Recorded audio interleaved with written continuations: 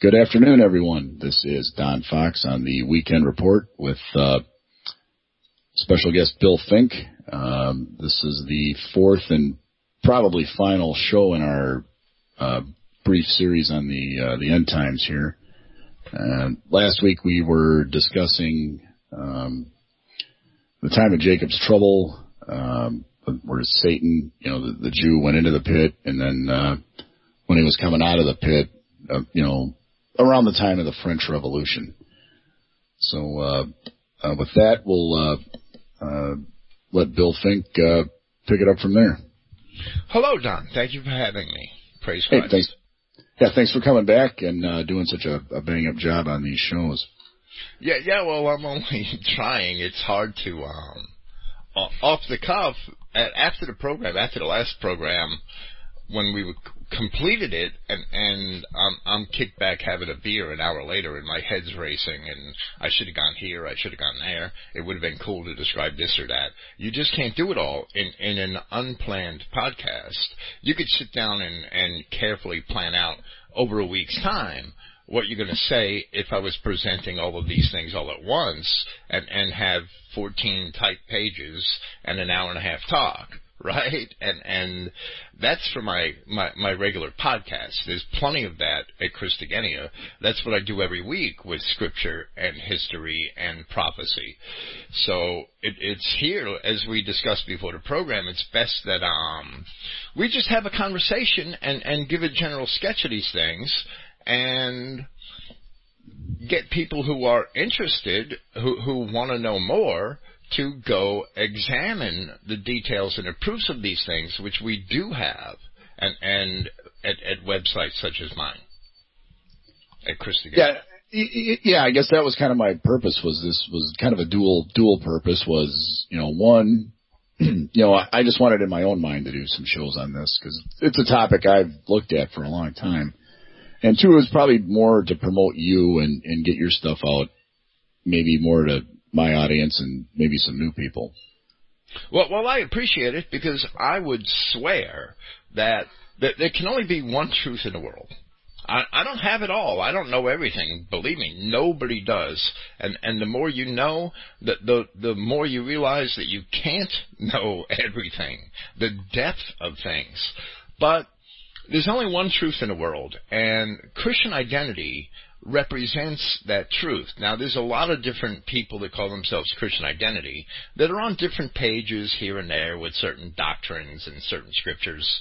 But identity Christians that understand that the Jews are Satan collectively, they are the Antichrist, and that the people of Europe did indeed descend from the 12 tribes of the ancient Israelites, along with a general smattering of the other Genesis 10 nations, which were all white to begin with, and can all be accurately located in history and archaeology. Once you understand that general truth, you understand that there's no other truth, that this is it, that this explains not only why our ancestors clung to these Bibles for so long, but why our ancestors had turned to paganism, why we've had all these wars, why we have had a certain alien group among us who has been very successful at coming to rule over us and undermine and subvert our societies at every turn. And Christian identity is the only thing that explains all that, makes perfect sense of it, and identifies all of the appropriate parties by their true nature. That's my opinion. Yeah, that's a huge key to understanding is, who are these various groups, and more importantly, what motivates them? Right. What motivates Jews? If say you're just regular Joe Blow out there. Well, so if Jews really do want to kill all the white people and eliminate us from history and genocide us, what motivates them to do that? The average Joe Blow out there is thinking, well, hey, I would never do anything like that. And yeah, in fact, you wouldn't do it, and probably nobody you know would ever do it. Absolutely. When whites accumulate wealth, they have generally done so to the benefit of their kindred and their communities. When Jews accumulate wealth, they purposely use that wealth to rule over other communities and alien peoples. And that's, the Jews are basically Satan. And it's very clear in Scripture, the Jews collectively are Satan.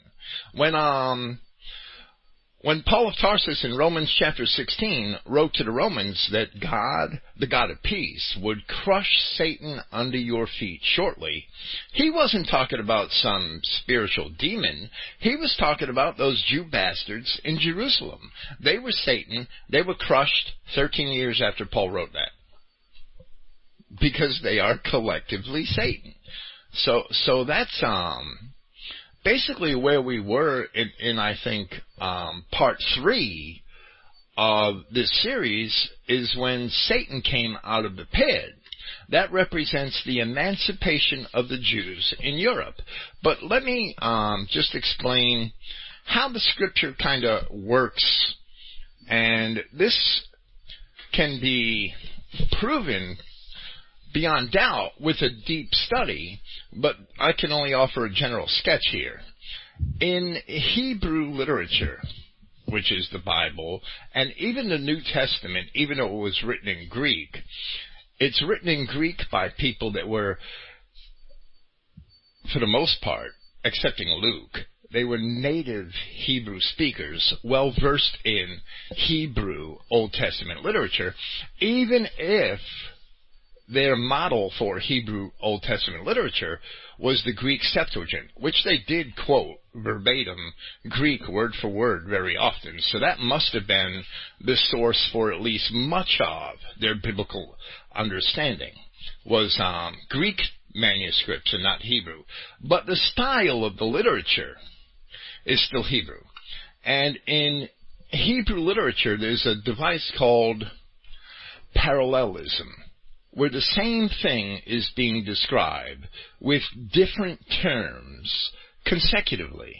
So you'll see a phrase in a sentence and then another phrase, and both phrases describe the same entity 2 different ways. Or you could see 2 sentences consecutive in a lot of the prophecies, and both sentences describe the same thing 2 different ways.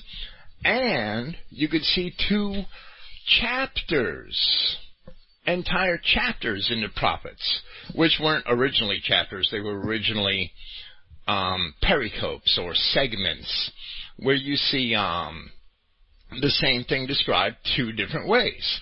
We're in Ezekiel chapters, I believe it's 26 and 27 or 27 and 28 in Ezekiel, describes the Prince of Tyrus. It gives a lamentation of the Prince of Tyrus and then the King of Tyrus, or vice versa. And that's a Hebrew parallelism. Both of those segments are actually addressing the same entity. Well, you have the same thing in Ezekiel chapters 38 and 39. And Ezekiel 38 and 39 are actually describing a great invasion of the hordes of Gog and Magog into the land of unwalled villages, which are also described as the mountains of Israel. Now, this isn't having anything to do with Palestine. It has to do with the areas of the white nations, because the white nations are the real 12 tribes of the children of Israel. They are the real, actual, physical people of the Old Testament in new homes that they migrated to between 1500 BC and 500 AD. And then, of course, with European colonization later, they branched out even further. So, Ezekiel chapter 38 describes this invasion, and Ezekiel chapter 39 describes the invasion. the invasion described in Ezekiel chapter 39 is not an extension of 38. It's a repeat of elements of the same picture drawn in 38 with slightly different terms. Now, in the Revelation, in chapters, I had already posited last week that the Revelation up to chapter 12 was a prophecy of history from the time of John the Apostle to the Reformation. And all of the details are in my book, Christ-like. And then chapter 13 is sort of like, I call it an umbrella chapter, but it's sort of like a parallelism where it describes all of the history all the way back to the beginning of the time when these world empires ruled over men until the papacy in the period of the popes ruling over men. They are the two beasts of the Revelation chapter 13. The first being the world empires up to the Roman, and the second being the papacy, which lasted for about 1,200 years. And then with Revelation chapters 14, 15, 16, 17, what you have is a description, and you have 7 vials and 7 trumpets and 7 vials being poured over men. And the vials describe terrible things happening to men. And those things are not to be taken literally. They are allegories which describe the state of our people today. Just like the 3 unclean frogs are spirits. They're not to be taken literally. A spirit is an idea. It's a belief system, an idea. It's a concept. And it's described as a spirit. Even though there are other uses of the word spirit. They're not 3 boogeymen floating around. And once you understand that Revelation chapter 12 takes us up to the Revelation, and the prophecies concerning the time of Jacob's trouble in Jeremiah, and other things which we had mentioned from the Old Testament prophets, the time where Satan comes out of the pit, and the description of world circumstances in Revelation chapters 16 and 17 agree very much with the time of the French Revolution and the emancipation of the Jews. And Revelation chapter 17 describes that as a time when the children of God, the people of the Christian nations, turn their kingdom over to the beast. And it describes other things such as 7 world empires, and then the 8th, which would be of the 7, and that too can be equated to this world central banking system. So they turn their kingdom over to the beast. And then Revelation chapter 18 describes the fall of Babylon. Babylon, Mystery Babylon, has facets which are political and social and religious. And if you understand the ancient pagan religions of Mesopotamia and contrast them to the pop culture of modern times, and not only pop culture, but if you understand that the commercial laws of modern times actually came from the Jewish Shitar in the Talmud, the Babylonian Talmud. So that's two elements right there.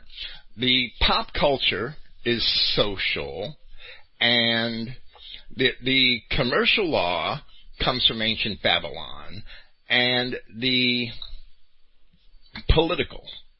The first, and I could show this, and it's described on my site, and in Christ-like, I could show this from ancient inscriptions. The first records of democracy. And the ancient Greeks understood that democracy was just a way to manipulate people and to subvert societies. The first records of democracy are also found in ancient Sumer, in ancient Babylonia. This Mystery Babylon describes basically what we see manifested in the Protocols of Zion, how Satan was going to subvert the Christian world.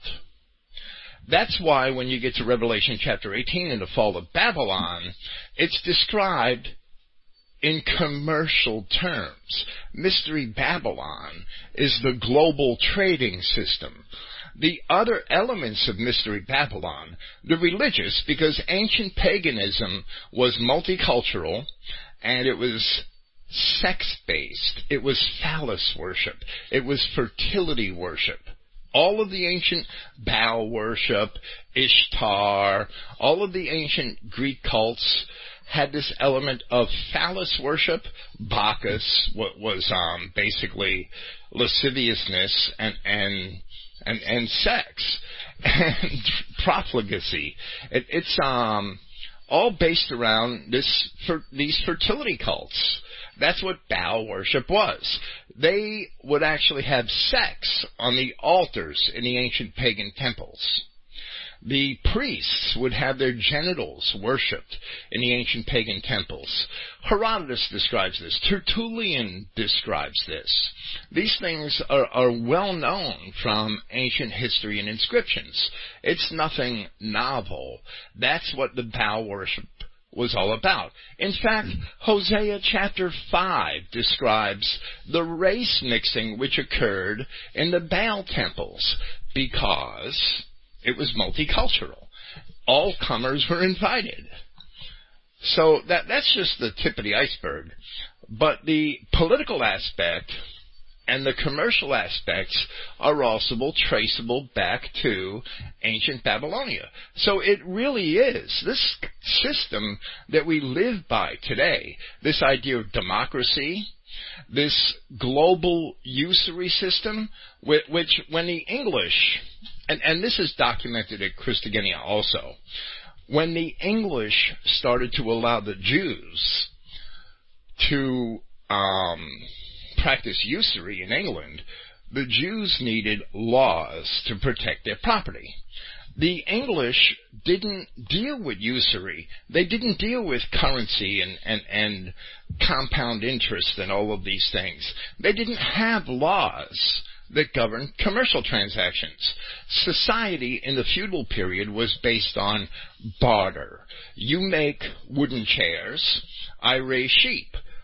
I need 3 wooden chairs, I bring you a sheep. You give me 3 chairs. Everybody's happy. And people paid their taxes in kind, meaning that if you had to pay 20% of your increase to the local lord of the manor, and 20% of your increase came out to 3 dozen chickens and 4 steer and 3 cow and 2 sheep, that's what you brought him.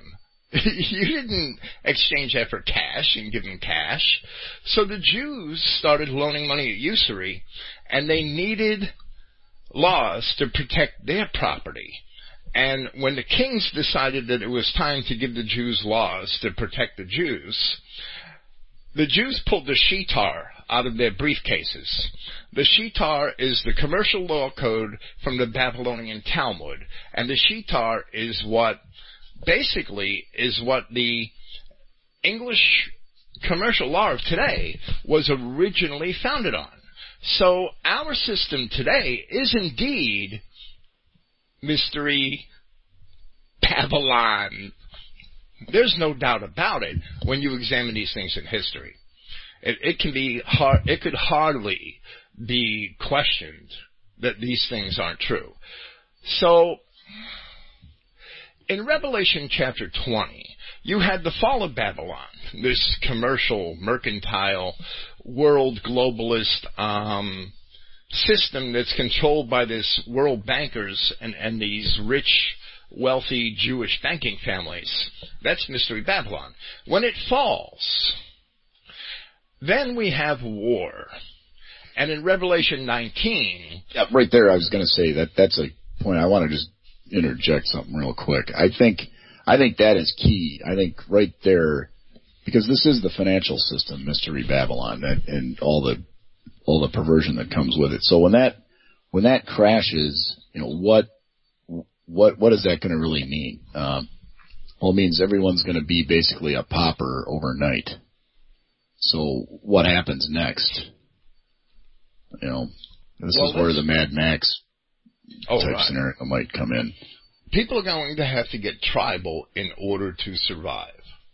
And we're getting ahead of ourselves. I'd like to get into Revelation 20 real quick. In Revelation 19, we see Christ on a white horse and all of his saints destroying all of his enemies. And the parties of the Bible have to be identified properly in order to figure that out. But the biggest clue is in Revelation chapter 20. Revelation chapter 20 is another umbrella chapter. It's a parallelism. It doesn't follow everything that happened before. It describes it again in a sort of a different way. And we have Satan, the international Jew, gathering all of these hordes of Gog and Magog, who were more specifically listed in Ezekiel chapters 38 and 39. And when we see the list in Ezekiel chapters 38 and 39, these people do not exist in their original state today. They've all been race mixed.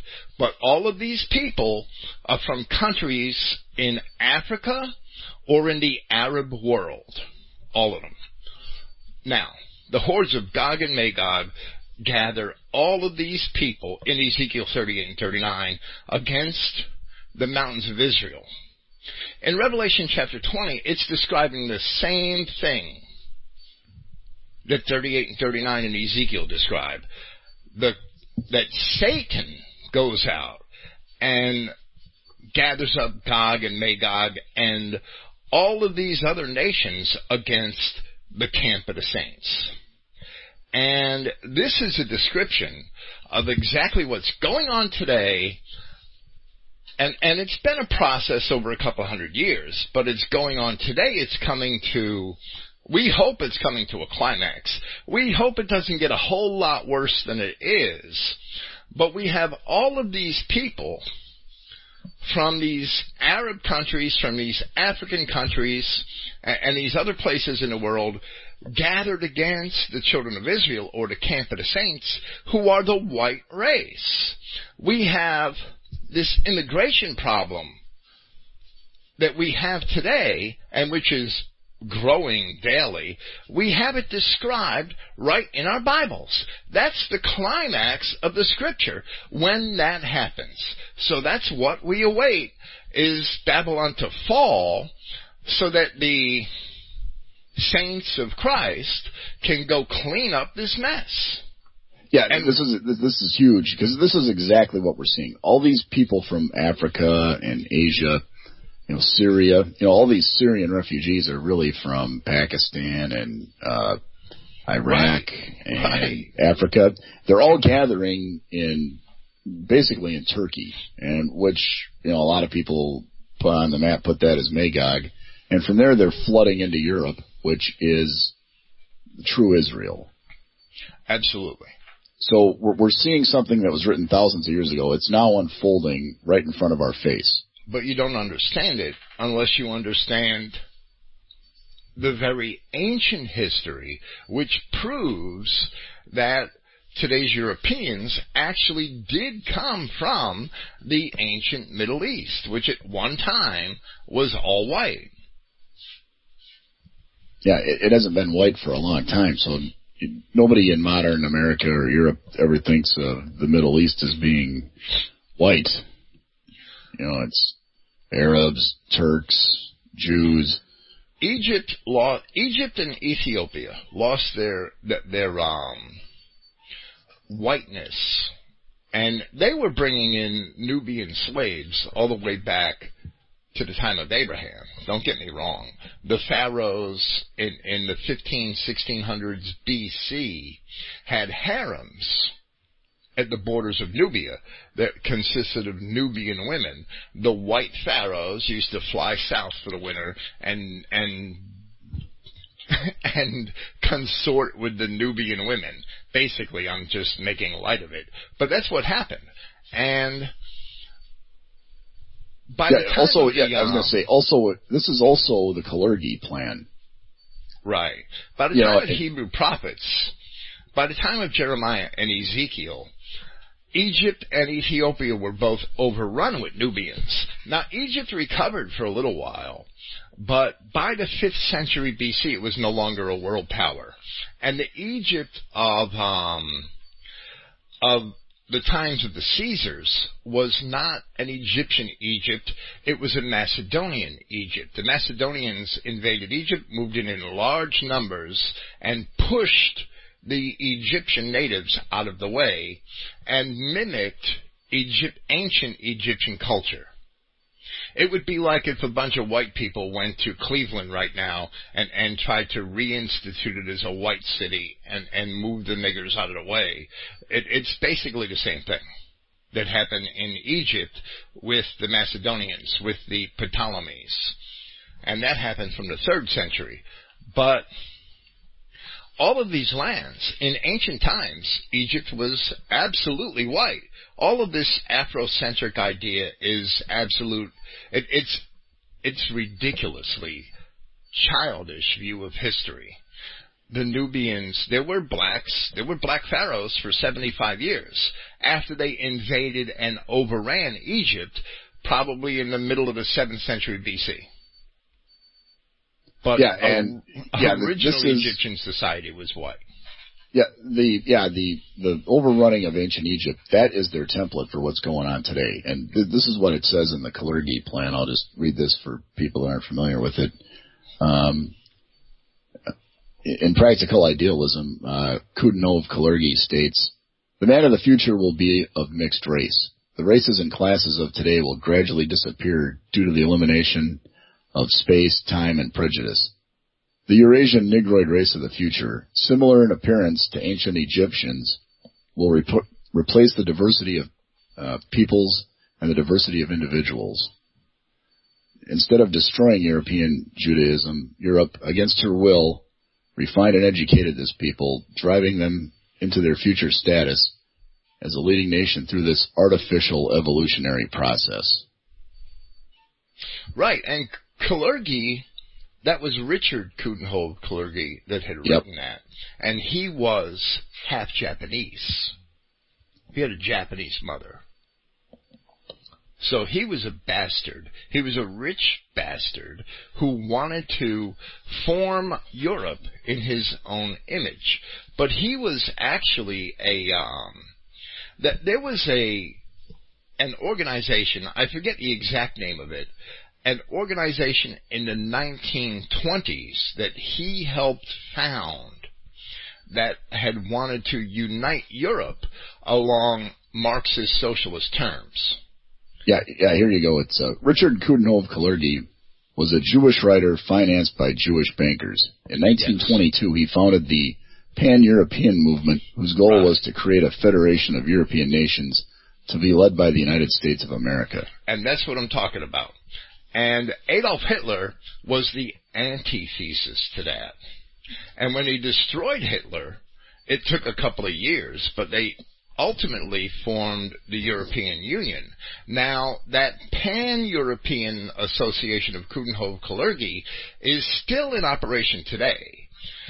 And it's not part of the European Union, but they are very pro-European Union. And the European Union, even though it's a separately founded organization, was founded by the same Jewish bankers.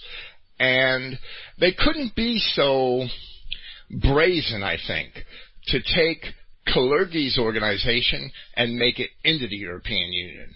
So they had to found something else that was new to make it look like a new idea, but it's the same old Marxist idea from the 1920s.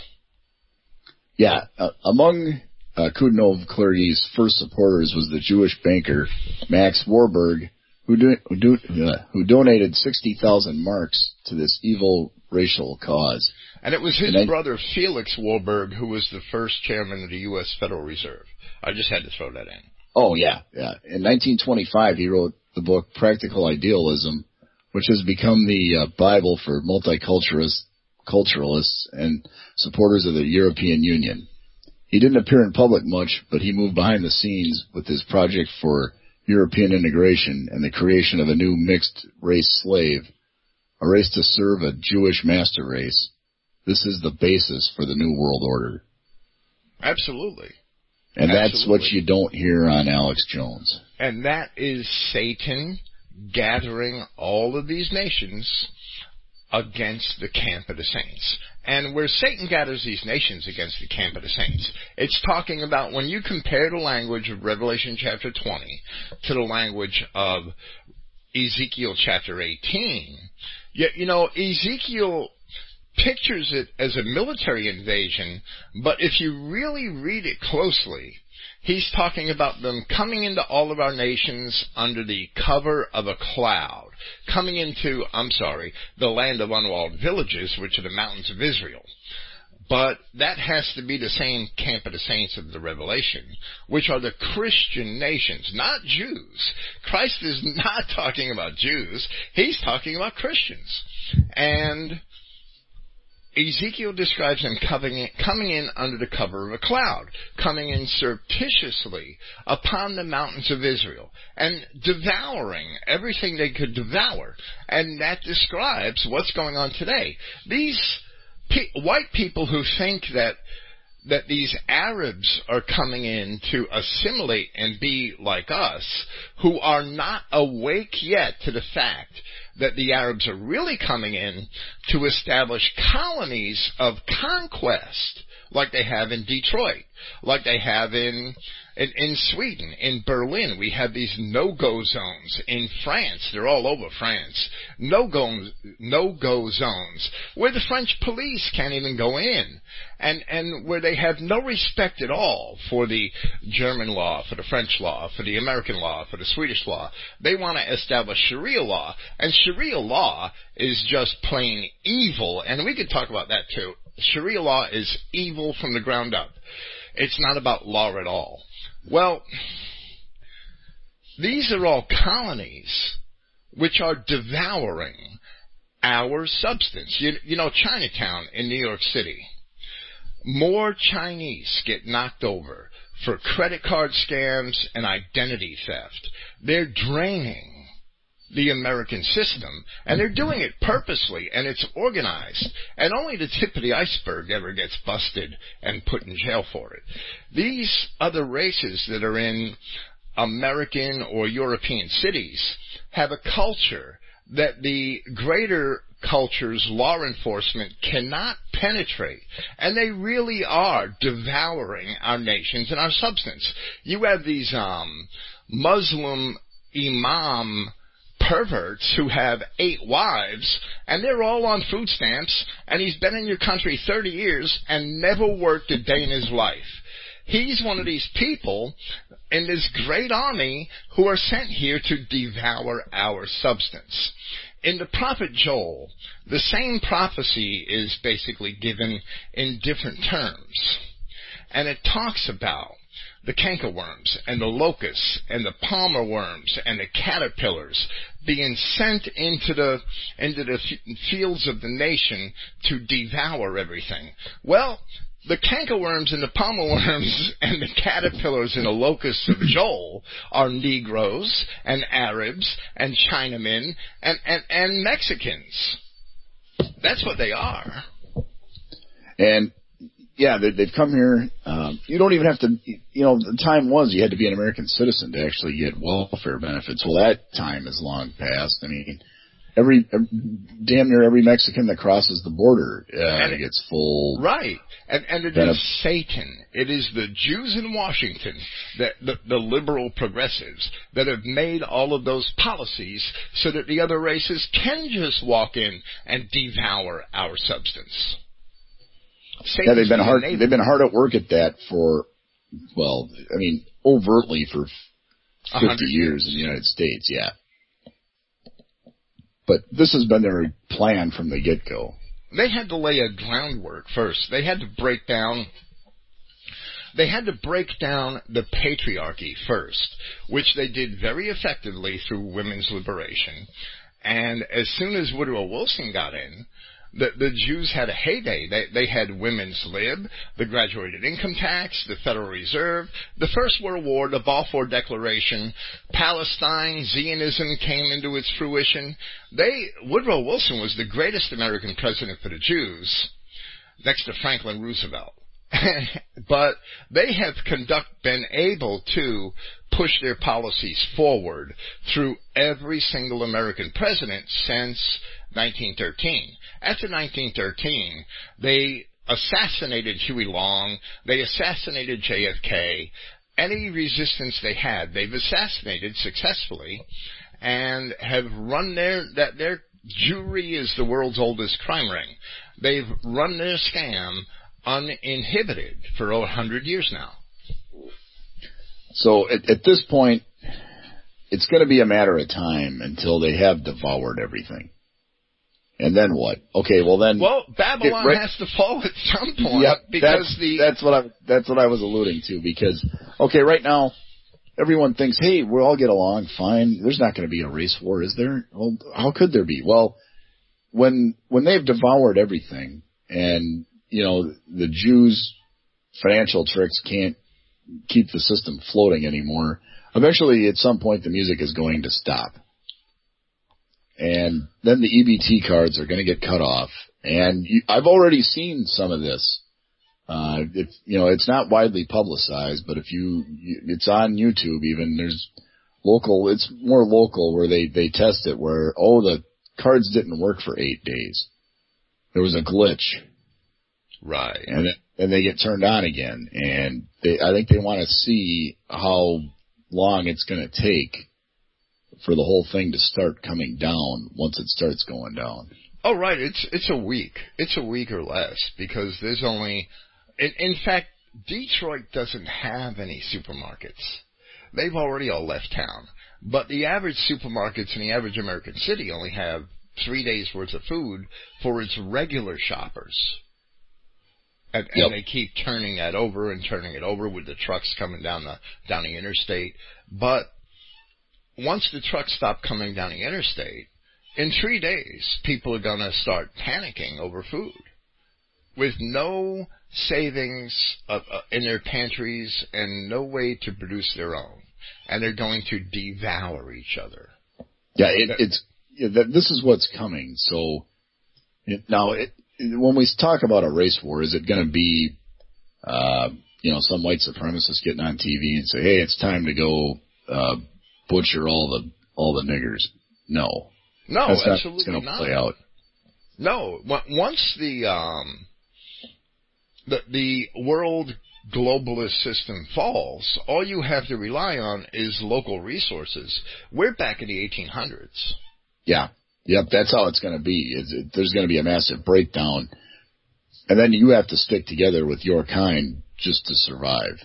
Our computers might work to a point. The internet might work to a point, but with the supply chains broken, with the global monetary system failed, we are going to have to rely on local ingenuity once again. And the only reason that whites don't see a coming race war is this.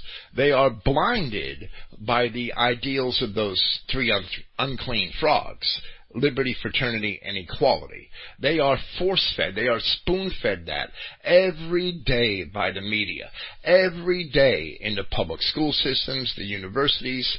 These ideals of liberty, equality, and fraternity are shoved down their throats. You are raised on it, and you believe it. It's the new religion. It's ancient paganism, but it's the new religion for modern times. It fits hand in hand with globalism, with pop culture, with Jewish commercialism. It all fits like a glove. Every tentacle of Mystery Babylon complements the others. And you believe that all people are equal until all of that disappears. And there is no more global commercial system. And people are going to learn to get tribal real quick.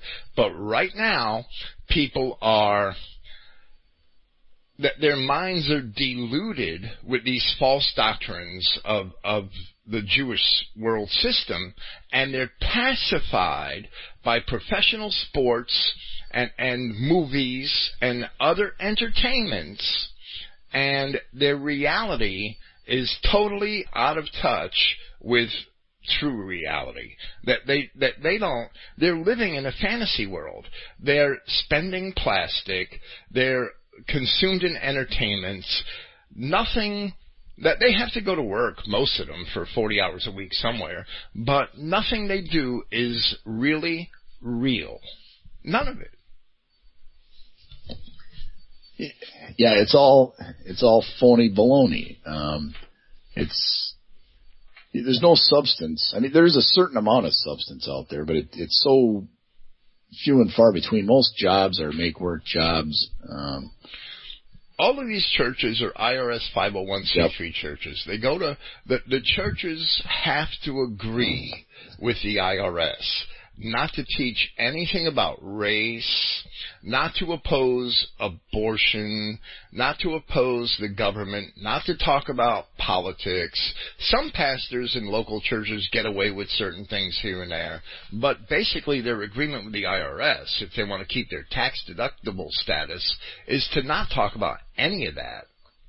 So that even the mainstream churches are teaching a watered-down, lovey-dovey, hippie, Jesus loves everybody version of Christianity, which is absolutely untrue and fully accommodates Jewish world supremacy and Mystery Babylon. That's the key. It's telling people what they want to hear, and it makes it palatable. Because what the Scripture really lays out is pretty bleak. Being, like even I was just tooling through the Bible here, like even Psalm 118:11 here. They compass me about, but in the name of the Lord I will destroy them. Right. Psalm 118 goes hand in hand with Ezekiel 39 and Revelation chapter 19. All nations have compassed me about, but in the name of the Lord I will destroy them. And that's a type for Christ and the camp of the saints scenario and what we see in Revelation chapter 19. Yeah, they compass me about like bees. They are quenched at the fire of thorns. In the name of the Lord I will destroy them. Right. And there's other scriptures too that go hand in hand with the camp of the saints scenario. It's Jeremiah chapter 30 verse 11 is one of them. And if people, if you want to identify who true Israel is, if you want to think it's the Jews, then Satan is God and we're all screwed. That because Jeremiah chapter 30 verse 11 says, "For I am with thee, saith Yahweh," or saith the Lord, "to save thee, though I make a full end of all nations where I have scattered thee. Yet will I not make a full end of thee, but will correct thee in measure, and will not leave thee altogether unpunished." Is this talking about Jews? Do Jews accept that their punishment? Do they really think that they're going to be humbled by their Messiah? No, the Jews believe that they're going to be exalted by their Messiah, and everybody else is going to be a slave. But the Hebrew Scripture does not teach that. The Hebrew Scripture teaches that wherever the children of Israel are scattered, those nations would meet their full end. Because only the children of Israel are promised salvation. Once you understand that it's talking about the white race as it stood in 600 BC, that Jeremiah is talking about white people, that the ancient Israelites were white, a great number of them were already, 1,000 years before Jeremiah's time, were already spread into Europe and the northern coasts of Africa and even beyond there. Then you'll realize that the Jew is the Satan who is gathering these enemies of God against the children of Israel, and they're all going to be destroyed. Yeah, as it says here, in Revelation 20. And when the 1,000 years are expired, Satan shall be loosed out of his prison, and shall go out to deceive the nations which are in the four quarters of the earth, Gog and Magog, to gather them together to battle. The number of whom is as the sand of the sea.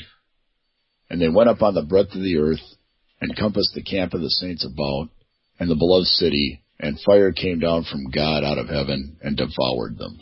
Right. And that's been a process that's been unfolding since the emancipation of the Jews.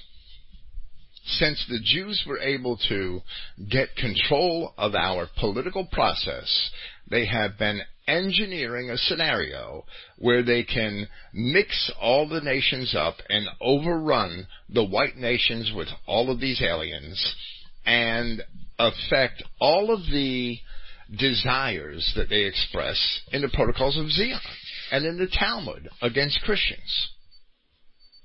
Yeah, the protocols. Christian youth destroyed. That's one of the sections. Right, and that should prove beyond all doubt. Yet, there is nothing in the protocols which hasn't been affected in one way or another in our society the last 100 years. The Jews that wrote the protocols knew that they were now in a position to do these things, and that was the middle of the 18th century. They expressed a whole lot of things that were being said in the secret societies of the 19th century, and that's how we know that they're legitimate. And there are a lot of proofs concerning that on Christogenea as well. But the protocols are indeed, and the Kalergi plan is like a modern academic version of some of the material in the protocols. It's nothing new. There's nothing under the sun that's new. In fact, if you want to read the Kalergi plan, there's a book. The book called The Melting Pot was actually the time that the word was coined. The term melting pot was coined by a Jew that wrote a play called The Melting Pot that first played on Broadway in 1911. And that was a play that was trumpeting race mixing between Negroes and whites, and that's another expression of the Kalergi plan in a Broadway drama, which was actually about a dozen or so years before the founding of the Pan-European Association. So this plan. It's not just one Jew or two Jews that have that can be cited in order to show that Satan plans to lead all these other nations against Christendom, which is the camp of the saints. It's 100 Jews, 100 Jews that were in important places that can be shown to be affecting parts of this plan or promoting this plan. It's not just one or two. Yeah, that also kind of begs the question. It comes up. So, is there some force behind these Jews? I don't get. A lot of people attribute too much to invisible boogeymen. I don't.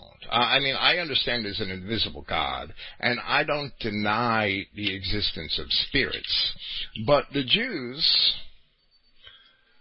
do what they do naturally. Or is it just DNA? Is it just programmed into them? It's programmed into them. They do it naturally. It's in God's permissive will to punish his people to repentance and to show his power and glory when all of these non-whites and these Jews are destroyed. There is a Holocaust coming. There is no doubt. In the end of the book, at the end of the prophecy, we win. Whites win. There's no doubt. But the question is, how bad does it get for whites before they realize that they must repent and return to their God and do His will. And I'm not saying that Christianity is in church or that Christianity is being a little goody two-shoes. No. There's a lot more to Christianity than that. And real Christians are not religious. Religion is bullshit. I am not religious. I do not go to church, put ashes on my forehead, wear pretty clothes, and pray and kiss everybody's ass on Sunday. No. Real Christianity is in loving your fellow white man and devoting your life to doing things to enrich and edify your white family, kindred, and community. That's real Christianity. Real Christianity has never been practiced. And when enough of our people, even if they don't realize it, come to the understanding, even if they don't realize Christian identity or why they should do it, if they come to the understanding that they have to start living for their fellow white man, rather than for their own belly or their own genitals and their own enjoyment, when they start to realize they have to start living for their fellow white man and abstaining from all of the idolatry which is being fed to us by the Jews on our television, in sports, in movies, and then we could start to think about Or then we could start to be described as being repentant. And that's what the Bible promises. When enough of my people are repentant, then I will hear from heaven and I will heal their land. It's not going to happen until then. How much punishment do we need? That's another story. Because as long as we are partying with the devil, we are going to be punished. And this is the biggest problem. The average patriotard, we like to call them patriotards, right? Or the average Judeo-tard, the Judaized Christians. And those two labels describe a people that, for the most part, overlap. They don't even know they're being punished. You know, they're working all week. They're paying half of their incomes in direct or hidden taxes. Half of your income. If you make $50,000 a year, you're paying half of your income in either direct or hidden taxes right now. And the half that's left can buy less and less and less every year. So mothers have to work, kids have to work, everybody has to have a job for the family, for the average family to just squeak by. There's all kinds of forms of enslavement in student loan debt, credit card debt, auto loan debt, mortgage debt, and it's probably true that half of what you got left pays the interest on usury, or debt. So these people think they're free, and they're all slaves. Yeah, I've got all this freedom. No, you don't. You're a debt slave like anyone else. And you see, eventually, what all this usury and all this debt, though, what is it really going to? It props up this system to whereby the minorities can live here. And, I mean, how much does it cost every year to imprison all these blacks? The police forces required to keep them from overrunning everything. And how much do we have to bribe them with food stamps and, various other programs, to keep them from rioting? Because that's really where the money goes. It goes to keep the peace. It keeps them from rioting. That's, whenever man, and I've described this before, whenever man wants to defy nature, he has to build huge systems in order to support his overcoming nature, right? So let's say we want to be able to fly across the world anytime we want. We can't just build a plane. We need airports. We need runways. The airports need highways. We need air traffic controller systems. We need all of this infrastructure so that we could defy nature and fly across the world regularly. And that's a huge system that's built to support that air travel. And it's, well, when you think of everything that goes into it, it's really a monstrosity. And everything we do, if you want to cross a river, you need to build a huge bridge. And then you need a $10 zillion construction project so that you could defy nature and avoid use of a ferry or something, we're going around to a ford. It's the same thing when you want to force two diverse groups of people to live together. Nations. A homogeneous nation does not need a huge police force. It does not need all kinds of draconian, tyrannical laws to force people to live together peacefully.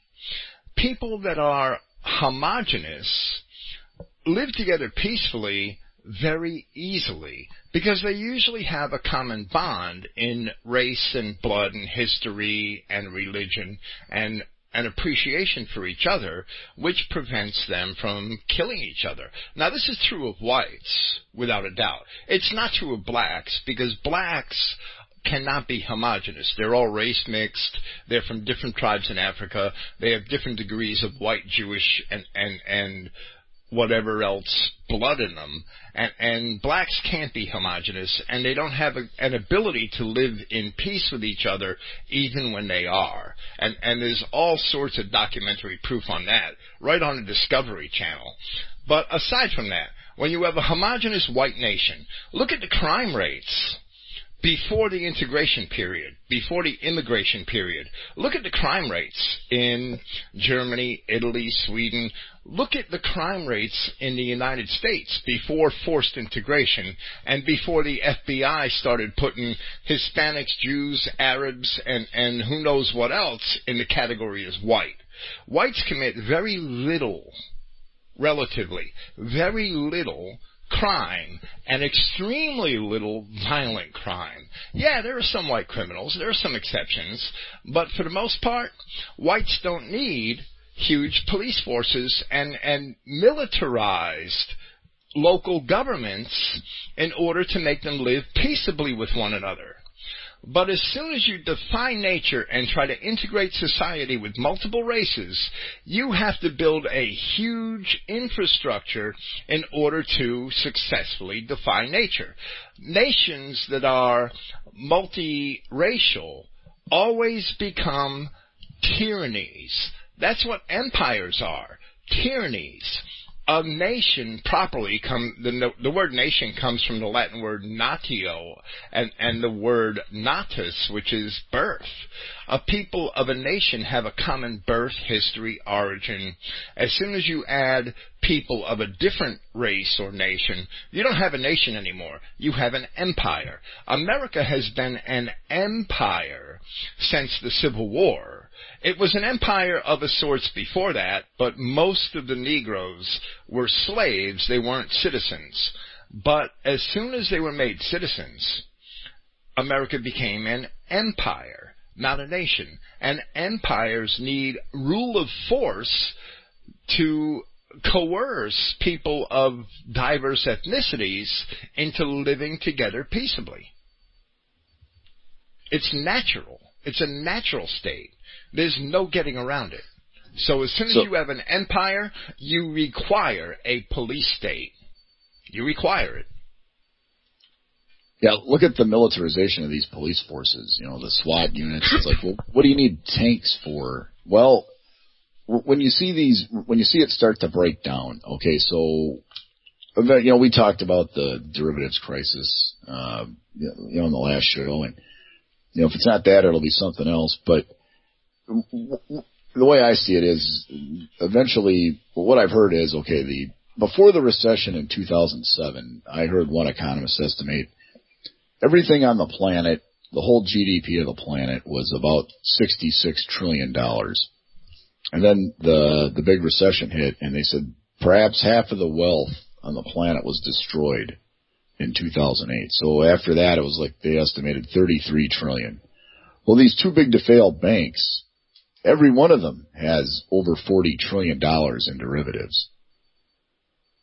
And when one of those banks goes, that's the whole system is going to collapse. Well, we would hope it's some sort of house of cards to bring it down fast.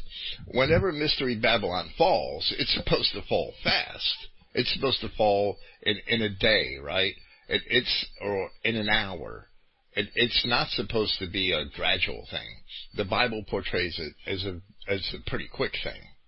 Yeah, the secrets of Esau will be laid bare. Jewish power will evaporate almost overnight.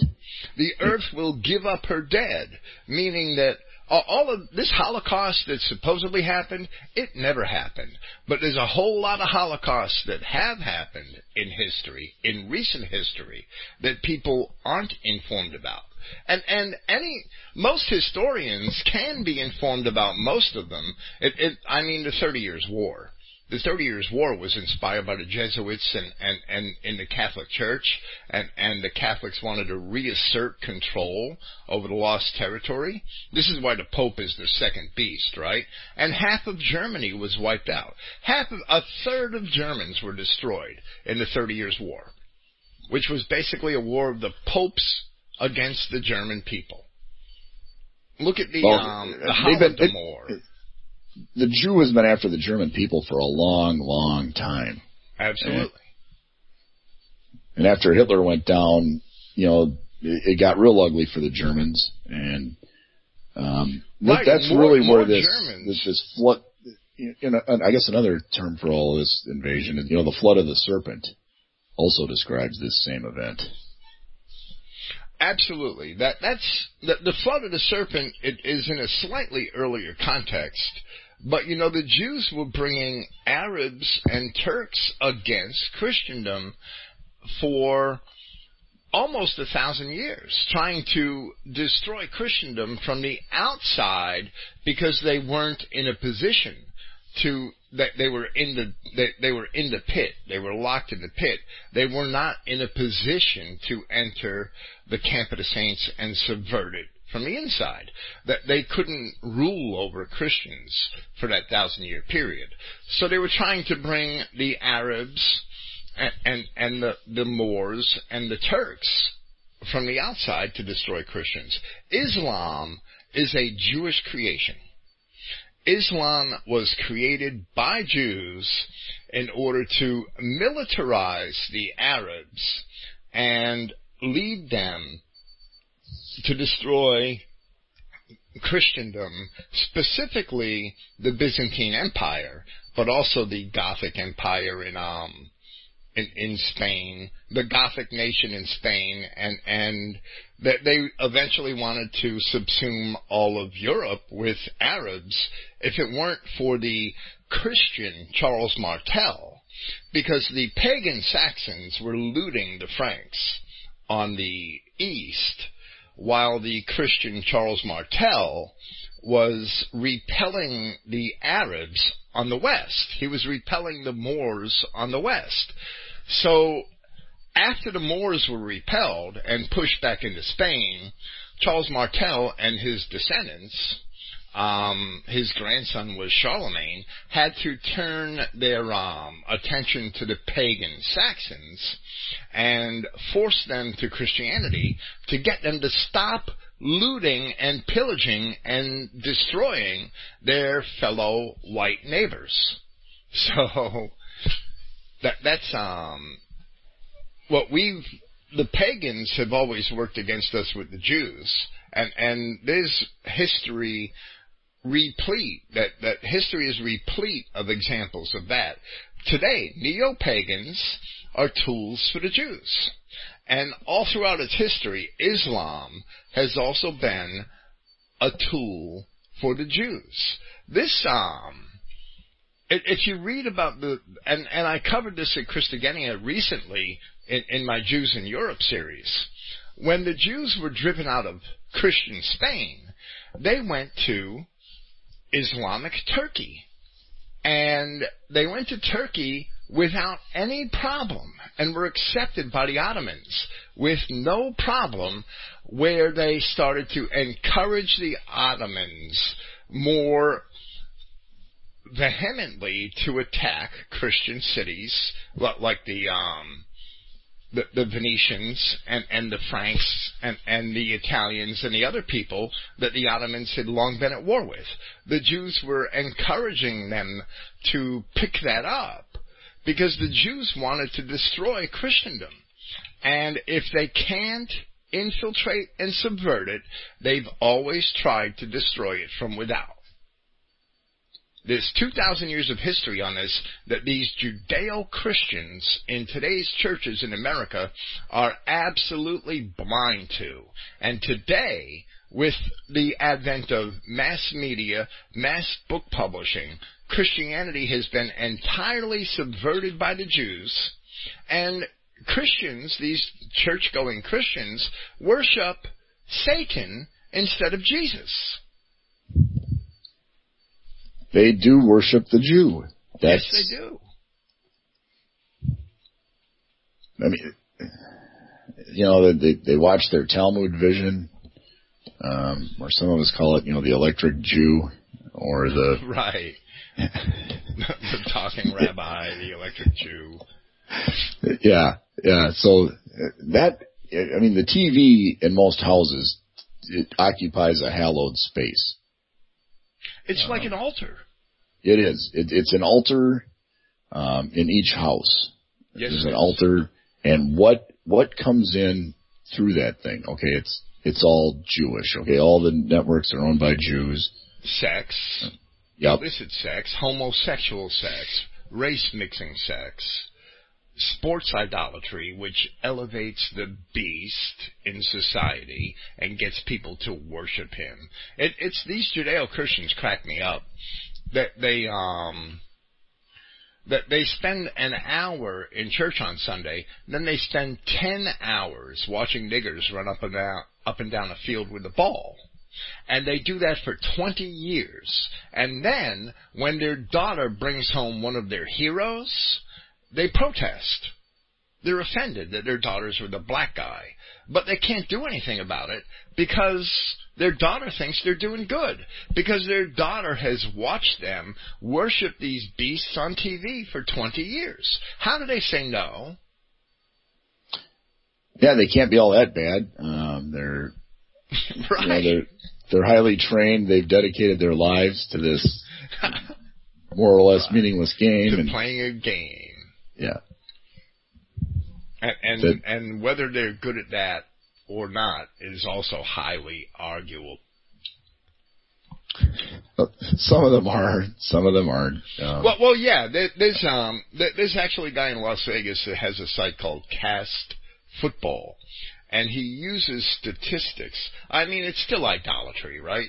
But he uses statistics to prove, and he's pretty convincing, that white athletes are discriminated against from high school to college and from college to the pros in favor of blacks that don't perform as well overall.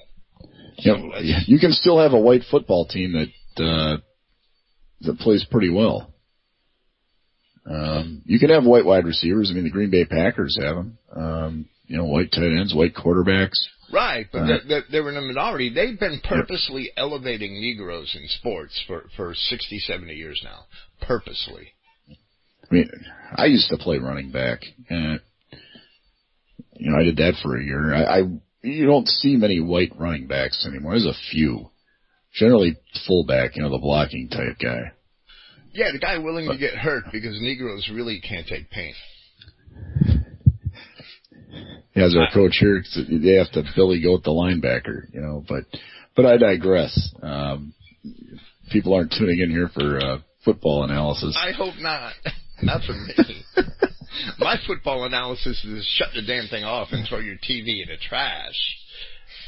You're just wasting your time worshiping apes. My TV downstairs is hooked up to my computer, so it's like a big monitor, is basically what it is. And while the internet is full of everything you just described, there are actually some good info you can get on the internet. It is a wonderful research tool if used properly. Right, if you use it properly. You could also go to these crazy New Age websites and be sent down 50,000 rabbit holes. Alex Jones, David Icke, that they're just examples. I could probably list 100 of them that are showing you elements of truth, but not naming the devil and not identifying who the people of God truly are. That they don't. You can't understand this. Okay. That's the huge key right there, Bill, is that some of them now do talk about Jews a little bit, but nobody says that white people are God's chosen people. Nobody says that. Even though white people have created everything that's worthwhile in history, and white people have built all of the advanced societies and wonderful civilizations we know from history. I'm not saying they were perfect, but Egypt was the pinnacle of society of its time. As soon as it was overrun by niggers, it went to hell. Detroit. Ethiopia was a wonderful white society at one time. It's described by ancient classical Greek historians as being very much like their own society. And as soon as it was overrun by Negroes, it went to hell. Just like Detroit, right. There's no doubt that Cairo is a Detroit of the ancient world. The Egyptians haven't done anything noteworthy in almost 3,000 years. The only good thing Egypt is a quarry for museum relics, which I've actually written about on my front page of my website. It's a quarry for museum relics. The same thing with Greece. Greece spent 500 years under Turkish domination and Turkish rule. The Jews had a field day in Ottoman Greece, and ever since Constantinople fell in 1452, 1453, Greece is worth nothing but a quarry for museum relics. When the British went into Greece in the 19th century, they grabbed everything worthwhile and brought it to the British Museum because the Greeks didn't care what to do with it at that time. No, not at all. No. So, okay, I guess to wrap, or to kind of, get to the main gist of everything here. Okay, so what do we see with this battle of Gog and Magog? So we see God's people, or the white people, being flooded, by Satan's people. Can the battle lines be drawn any more clearly? Well, I don't know how, because white people are surrounded by aliens in their own countries. And in some countries, it's not as evident. In some countries, it seems like the whites surround the aliens, but the aliens are sure as hell going to tip the scales, because the aliens are aware of what they're doing. These Mexicans understand La Raza. They understand that they are invading America thinking that they're going to take it back. And these Arabs, especially in Europe, on a smaller scale in America, but especially in Europe, understand these Muslims, that they're planting colonies so that they could eventually force all Europeans to convert to Islam, rape all their women, and race mix everybody. So what's the result of that? Do you think the result of that is going to be a better Germany? No. The result of that is going to be a northern Sudan or a northern Egypt. If we thought that Arabs were worth anything, why haven't they accomplished anything? In these once beautiful and once very fruitful lands. Pick up a book and read about how ancient Persia was. And look at Iran today. Most of it, there's some Western money that has made some nice cities, but most of it's a hellhole. Iraq, the same way. 90% of it is just a desert hellhole. These people can't do anything. The Arabs hired German engineering firms and Swedish engineering firms to come in and build stuff in Arabia. And they could do it with oil money, but they can't do it on their own. And if we didn't buy their oil, they would have no use for that either. and they wouldn't know what to do with it. Maybe light a wick and make a lamp. That's about all they could do with it. It's about all they ever did with it. Yeah, Iraq will say, well, you invaded, you tore them up. Well, I mean, Europe got dismantled after World War II. Right. Yeah, sure, there was American money, but Europe got rebuilt pretty quick. Look at, one example I saw on the internet a year ago is, look at Hiroshima. It got flattened by a nuke. Well, right, and that was all American money that did that, and European investment money, but it's a beautiful city now, right? Yeah, and compare that to Detroit. Right. Whereas Detroit, basically what happened there is 1 million black people have replaced 1 million plus right. white people. Well, Detroit was bombed with niggers who are more destructive than nuclear weapons. Yeah, I was going to say the immediate effect, it's 1 million blacks is equivalent to about a 75 kiloton nuke. Absolutely. If people know my work, I do a lot of research on nuclear weapons. I spend a good chunk of my time on that. So the blast radius I've seen, it's about 50 to 75 kilotons worth of damage in Detroit. But the problem is that the uranium or whatever is radioactive in a bomb decays, and Negroes, as long as they have welfare checks, can perpetuate themselves indefinitely. Yeah, you cannot rebuild while they're still in place. Right. So you either have to move them somewhere else or you just have to give up on it. And which is what there's open talk of, just bulldozing 1/3 of the city.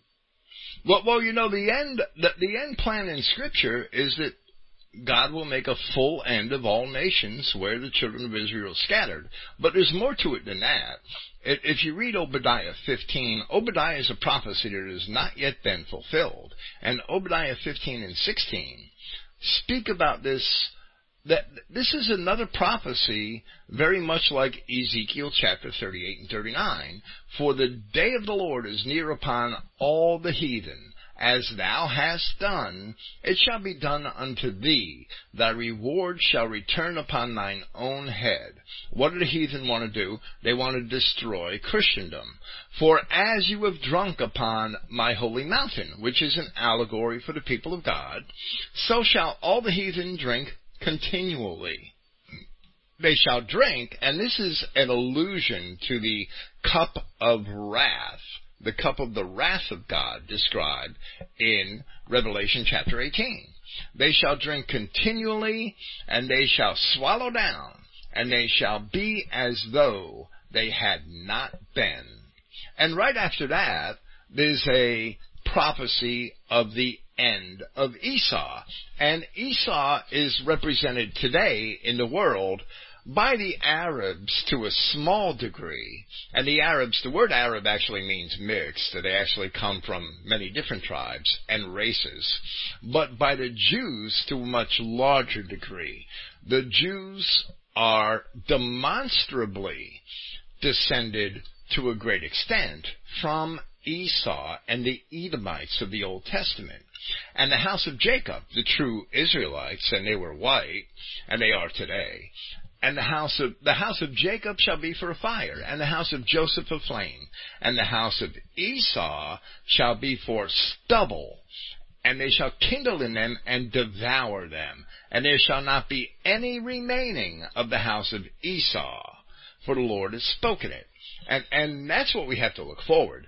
We owe the Jews a Holocaust. They had been talking about this Holocaust for 50 years now, which never happened. So we owe it to them.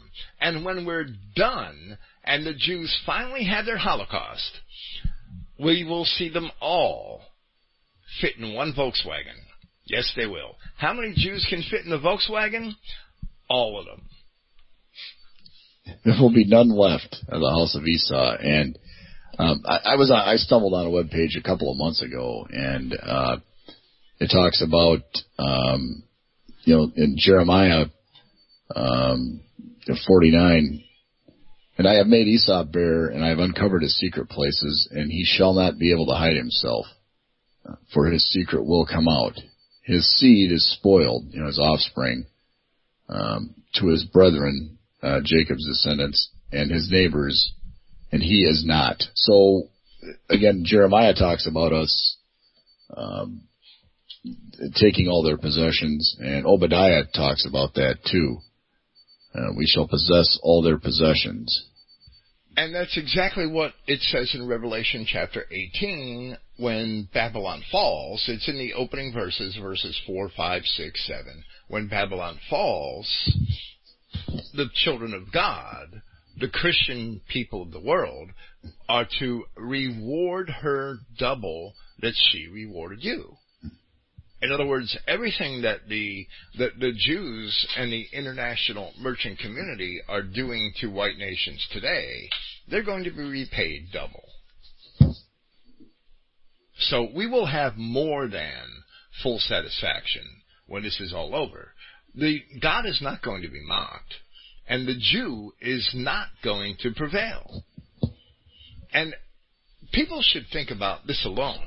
Wherever the Jew has gone in history, he has caused nothing but war, decadence, perversion, corruption. He's been the purveyor of pornography, of illicit narcotics, and I'm not saying that all drugs are bad, but they are destructful when you cater and pander these drugs to children, basically high schoolers.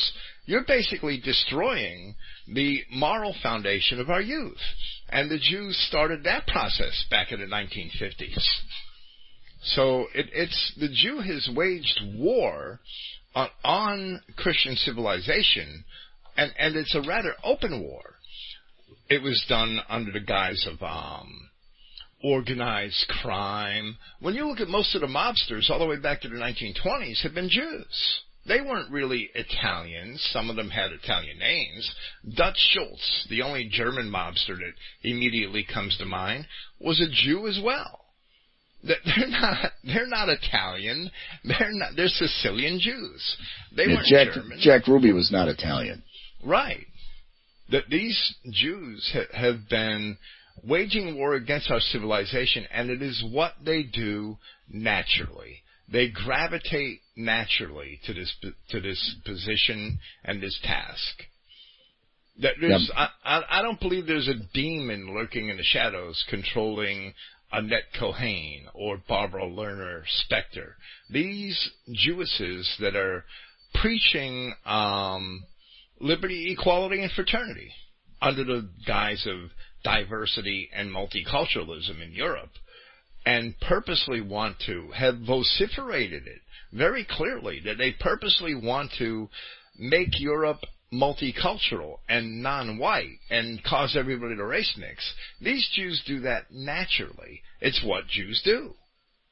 They understand that they can be financed for doing that, for preaching that these banks and these global corporations are willing to fund them and back them, and they're really doing it for their own gain, and they're doing it thinking that they are doing something good. They actually believe that. It's evil to us, but to the Jew it's good. Well, they're acting in what they perceive to be their race's best interest, and kind of by extension, all of humanity's best interest. Right. Because they believe it's their place to rule. Right. And, anyone that spent any time reading the Talmud or the protocols, this sort of thing becomes rather evident. Right. And that's why they're idealistic about it. They do it because it's in their nature to do it. Yeah, it's in their nature, yeah. So the Battle of Gog and Magog, people think that's going to come after some 1,000-year reign of Christ. And all of a sudden the demon's going to come out of the pit and, he already came out of the pit. We covered that. Right. And then and that's based on that one line that doesn't belong in the original scriptures that about the resurrection. If you take that line out of there, the rest of it becomes pretty clear. And that line is not in the oldest manuscripts.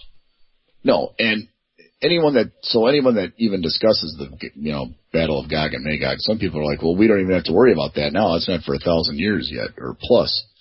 Well, it's taking place right now. And all the mainstream pundits that you can find out there, they all show that, these arrows going from China or Turkey or Iraq or Russia invading into the outlaw state in Palestine.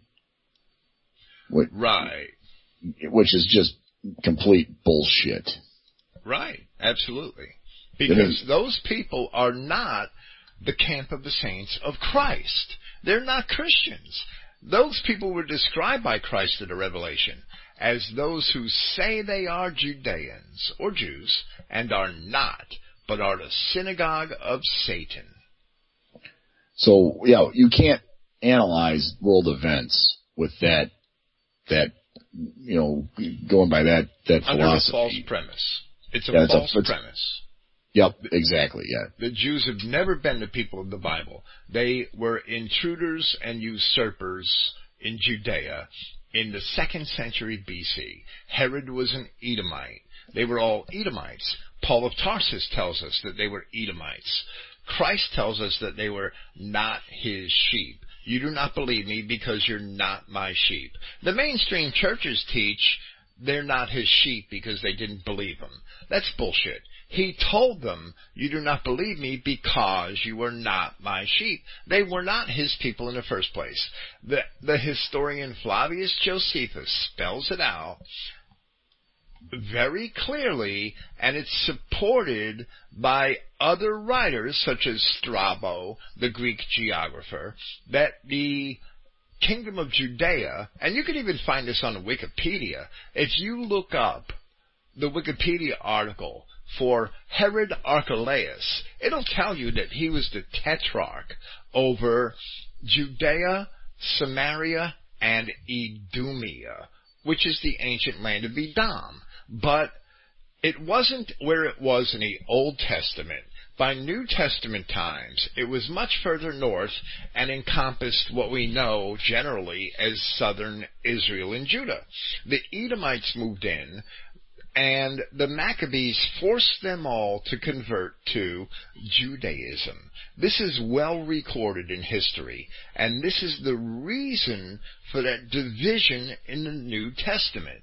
These Edomites who took over Judea by the time of Christ were those who say they are Judeans and are not, but are of the synagogue of Satan. The people of God accepted Christ and Christianity. The people who were still left in that area, who were still white, became Christians for the most part and lost their identity as quote-unquote Jews or Judeans. The people that rejected Christ retained Judaism, retained that identity as Judeans. They are the Jews of today, but they were the Edomites of ancient times.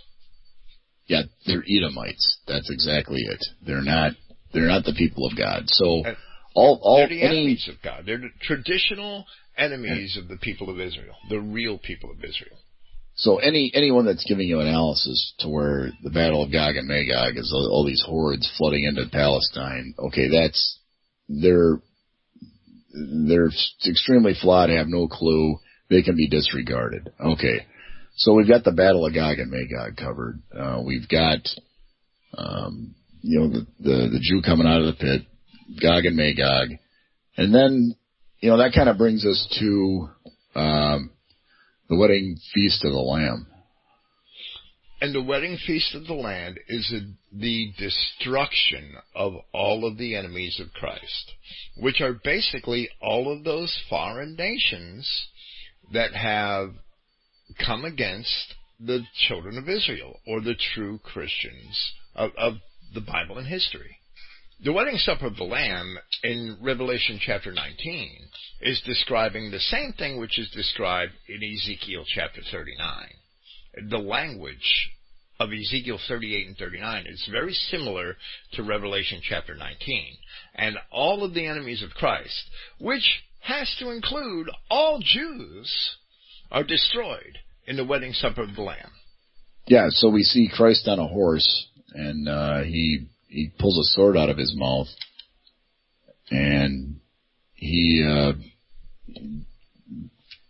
then he goes forth and dispatches our enemies. Right. Well, which I believe he does through his people. People, yeah. It's not going to be him actually sitting on a horse, but that. Right. In Micah chapter 4, there's a similar prophecy, which is a parallel prophecy, and you see the words, "Arise and thresh, O daughter of Zion." In Revelation chapter 18, when Babylon falls, what's that's being described in Revelation chapter 19, where it says in Revelation chapter 18, "Come out of her, my people, that you be not partakers of her sins, and that you receive not of her plagues."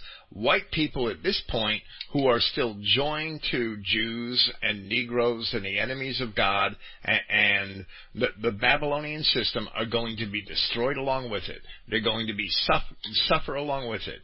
"For her sins have reached unto heaven, and God has remembered her iniquities." And then he's telling his people that come out of her, "Reward her even as she rewarded you, and double unto her, double according to her works. In the cup which she has filled to her, and the cup which she is filled to her double." And that's talking about the revenge of God against his enemies, which is going to be executed through his people. That's why it says in Micah chapter 4, "Arise and thresh, O daughter of Zion." That's why it says in the psalm you had read, I think it's Psalm 118, "All the nations have surrounded me, and in the name of the Lord I will destroy them." That surrounding. That me is a type for the body of Christ, and that surrounding is being done when Satan gathers all of the enemies of God against the camp of the saints. Now, there might be people that think, "Oh, Chinese people aren't the enemies of God. Oh, Africans aren't the enemies of God." You know, there's a line in Scripture where I could prove that Africans, that blacks are indeed the enemies of God. And if you give me like 1 second, I could probably find it if I could type Sure. it. Yeah, I can. Yeah, I was going to say, well, we were looking that up. One of the criticisms I've heard of, Christian identity, geez, how can you even read that, is it talks about at the end is, the race war. "The land must be purged and purified of all mixed and mongrel races in order to bring in God's kingdom." Absolutely. Because God does not accept mongrels. Jesus said, "I've come only for the lost sheep of the house of Israel." And he also said, every plant, and all throughout the Bible, it can be proven without doubt that plants and trees describe races. Christ said, "I am the vine, you are the branches," to his disciples. Plants and trees describe races. And in the book of Genesis, there is a tree of life, and that is the race of God. That's Christ and his people. And there's a tree of the knowledge of good and evil, which is represented by Satan, by the serpent. How do you know the serpent is Satan? You know that in Revelation chapter 12, where it tells us that the Satan and the fallen angels that were cast out of heaven, all of this is an allegory for events of far ancient history, were cast out of heaven, and that Satan and angels that were cast out of heaven in Revelation chapter 12, they were that old serpent from Genesis chapter 3. Christ said that I came to reveal things kept secret since the foundation of the world. So when you read Genesis, it doesn't tell you that stuff. But when you read the Revelation, it does. Because Christ came to reveal things kept secret since the foundation of the world. So if you want to understand who the serpent is of Genesis chapter 3, that represents the tree of the knowledge of good and evil, it's the so-called fallen angels of ancient history that corrupted the creation of God. That is where the other races come from. That is why the other races in Revelation chapter 12 are described as the flood that came out of the mouth of the serpent. That's their origin. They are mixed. They are bastards. And Christ said, every plant that my heavenly Father did not plant shall be rooted up, because God does not create bastards. God, everything He created was good. But when you get to the New Testament, you have a bad tree that cannot produce good fruit. That's a racial message. You have bad fish in the parable of the fish in the net. The kingdom of heaven is like a fish that, when cast into the sea, brings up of every kind. The same word for race, genos. Every kind is every race. And the good ones, the good races of fish, the good ones, the fish from the good race, are gathered and put into vessels. But the wicked ones, they're not even thrown back in the sea, the bad ones. They're thrown into the lake of fire. Yeah, and the parable of the wheat and the tares. So the servants of the householder came and said unto him, Sir, didst not thou sow good seed in thy field? From whence then hath it tares? And he said unto them, An enemy hath done this. The servant said unto him, Wilt thou then that we go out and gather them up? But he said, Nay, lest while ye gather up the tares, ye root up the wheat with them. So let both grow together until the harvest. And in the time of the harvest I will say to the reapers, Gather ye together first the tares, and bind them into bundles to burn them, but gather the wheat into my barn. The explanation of that parable is that the enemy was the devil.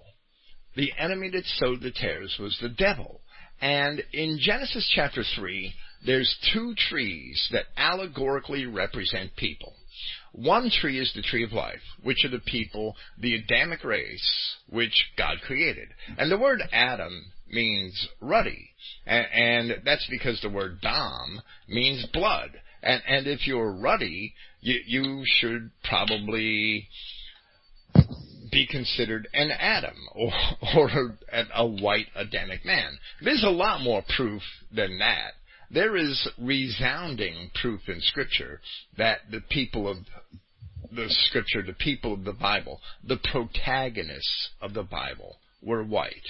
And once you see that proof of the archaeology and the ancient history of those Genesis 10 nations, it's beyond argument that they were all originally white. The tree of the knowledge of good and evil represents the corruption which was perpetrated by the original fallen angels who rebelled against God. The Enoch literature tells us that they sowed they mixed their seed with all of God's creation. They bastardized God's creation. That's the tree of the knowledge of good and evil. And the Jew has been history's preeminent promoter of race mixing all throughout recorded history. And there's no doubt that the Jew isn't that Satan who spewed these races, that serpent who spewed these other races out of his mouth in Revelation chapter 12 in order to persecute the woman. So we have Negroes invading Egypt. The woman represents the white race, but more specifically the 12 tribes of Israel. And these other races destroyed Ethiopia and Egypt. They destroyed Iraq, Iran, the entire Near East, Persia, ancient Persia, the entire Middle East was overrun in the first millennium by Turks, by Mongols, by Arabs, by all of these non-whites. There was a great white world in the Near East and Middle East and North Africa. They were white until the Islamic conquests. And the Jew that spewed these other races out of his mouth, this serpent, destroyed that entire great white world. The white world that was left standing in the 1500s was a small remnant of its former self. The original white world encompassed the entire Arab and North African and Near Eastern worlds of today and extended all the way to the borders of China, not modern China, but ancient China, beyond the Altai Mountains, beyond the Hindu Kush Mountains. The Indian subcontinent was nearly all white. Arab slave traders were bringing Negroes into it. That's where they came from. And they all race mixed, and the end is worse than the beginnings. But all of Central Asia at one time consisted of white tribes, blonde-headed, blue-eyed tribes, Scythians, descendants of the ancient Persians, descendants of the ancient Israelites, descendants of the ancient Medes, that were either pushed west into Europe or became overrun and race-mixed by the Mongols and the Turks. That's where the Tatars come from. The Tatars are a remnant of those whites who are now mixed with Mongols and Turks. And the Jews mixed with them and emigrated into Europe as Ashkenazi Jews and Polish Jews.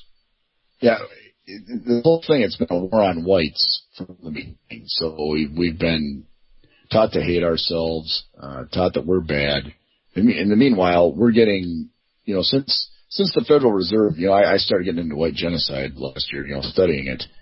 And European man was 35% of the world's population back around 1900. And then the Federal Reserve came in and about 1913. And since then, you had World War I, World War II, and the white population has been dwindling on the planet. We're down to 8% now. And this 8% population is getting completely flooded by all these other races. It's like, hey, 8% of the world's population is supposed to somehow save 92%. It's ridiculous. They're not coming here to be saved. They're coming to destroy us. We're told in Ezekiel chapter 38, Ezekiel chapter 39, Obadiah, Jeremiah chapter 30, Jeremiah 46, Revelation chapter 19, Micah chapter 4, we're told in all these chapters that these other races are being brought here by the glory of God so that they could all be destroyed, so that white people could learn once and for all that they're God's people and that God has chosen them to save them. And the Jews are going to be destroyed along with them. And Matthew 24, for then shall be great tribulation, such as not since the beginning of the world to this time, no, nor shall ever be. And except those days should be shortened, there should no flesh be saved. But for the elect's sake, those days shall be shortened. For the elect's sake, because nobody else is going to be saved. And white people have to get over this. Let me tell you something. I worked with Negroes and was in prison with Negroes for 25 years of my life. I don't care how much you think they're good to you.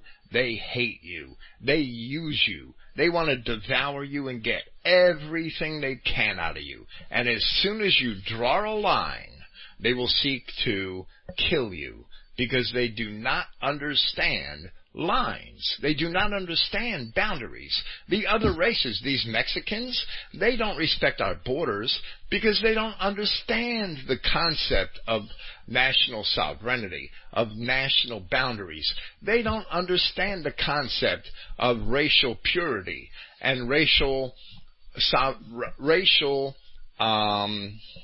they don't. I lost my adjective. Racial integrity. They only want to eat and screw everything they could get their hands on, and that's all they care about. They are bastards. These Mexicans are actually Jews mixed with blacks and Indians, and they themselves are bastards. They cannot understand purity. They do not understand law. Negroes, Mexicans, Chinese, East Asian Indians do not understand the rule of law. All of this Black Lives Matter bullshit is all about breaking down the system so that Negroes can get away with anything they want to do and not be prosecuted by cops. In the 60s and 70s, man, and I have it in dictionaries, in actual printed dictionaries, man with a capital M was a reference to white society. And Negroes used to say, the man is coming, because they understood that law was upheld by white men. So so the cops became a synonym for the man. And the law is a product of white society. And the Negro understands that. The only law in the Negro's heart is the law of the jungle. The only law in a white man's heart is the law of God if he decides to follow it. The white man, if he's carnal-minded, can descend to the level of the law of the jungle, but the Negro can never aspire to the level of the law of God. The Negroes hate the law of God. They hate the idea, the concept of law. They despise it. You tell a Negro that it's not right to shoplift, the Negro don't care about that. If he sees something he gets shoplift, he has no bad conscience over that. Every Negro I ever saw in prison or in a court that was convicted and was sent to prison only had remorse because he got caught, not for what he did. I don't care if he raped a white baby and killed it. They have no remorse for what they've done. They only have remorse because they got caught. That's more or less it. And one point I want to make is that, all these enemies that, these hordes of Gog and Magog, these are, as easy it is to sit here and say, hey, I hate Jews, I hate niggers, whatever. That's kind of the typical white nationalist line. Hey, Jews and niggers suck. Okay, well, that's a fairly low to midland level of understanding. The true understanding, I think, is when you realize that, hey, because it's what's really going on is on this planet is the relationship between white people and our God. And because we've disobeyed him, our enemies have multiplied and multiplied right. and multiplied. That is why we have Joel and the prophecy of sending in among us. The Bible says, my great armies which I sent among you, the caterpillars, the locusts, the palmer worms, and the cankerworms. They are here to punish us. Exactly. That's exactly right. So, okay, the Negro is what he is. The Jew is what he is. They wouldn't have any power at all. Right. If we took care of business. Right. If we did not have sin and did not engage in idolatry. And there's all kinds of idolatry people engage in. They don't even realize it's idolatry. That they don't even know it because they've been brought up to think that it's normal. Okay. I knew a guy once. He was a quote unquote good guy, right? He lived across the street from me. And I knew him for 20 years. And in Bayonne, New Jersey.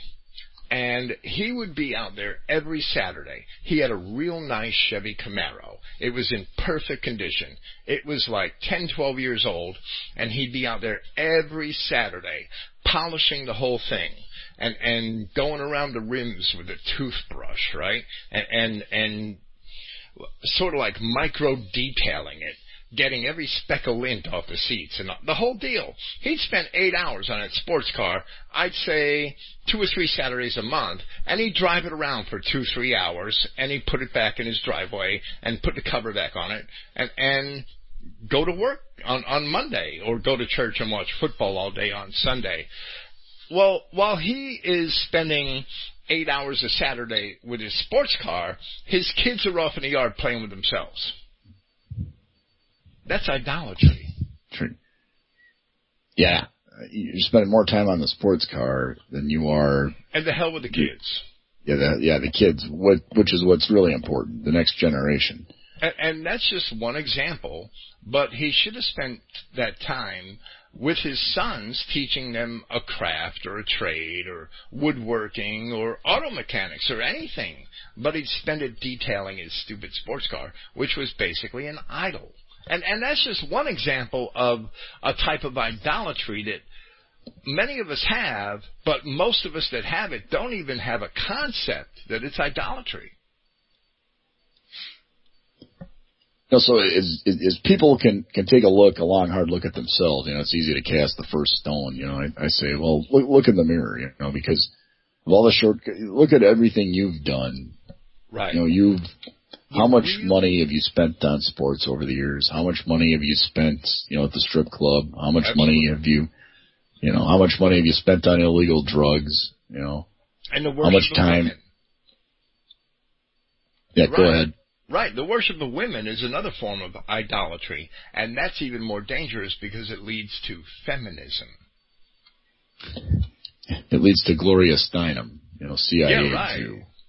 Absolutely. And, again, but these people wouldn't have power if we weren't so imperfect.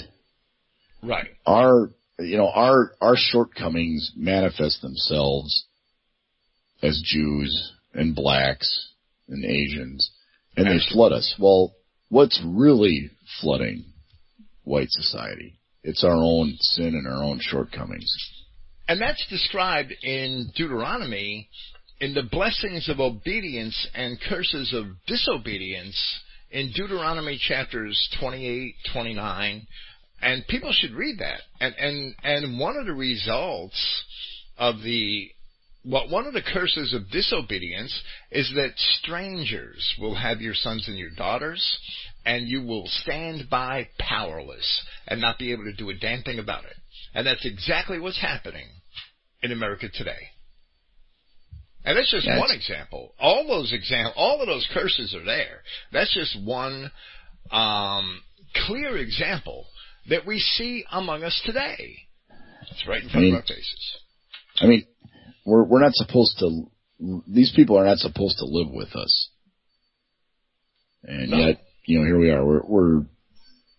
We've fallen for multiculturalism and not being racist. Well, liberty, fraternity, equality. Yeah, I mean, if you look at it just on a simple biological level, say you want to preserve white people, say that's your goal. Well, in order to do that, you just look at it from a simple biological perspective. White plus white equals white. White plus non-white equals non-white. And never white again. Yep, you can't get that back. It's gone forever. And look at every non-white, formerly white nation, and the level of civilization it has now compared to the level it had at one time. It descended rapidly, and we've been victimized. And there's a reason why segregation was in place in the South, and it's been demonized in the Jewish media. But segregation is really about preserving white people.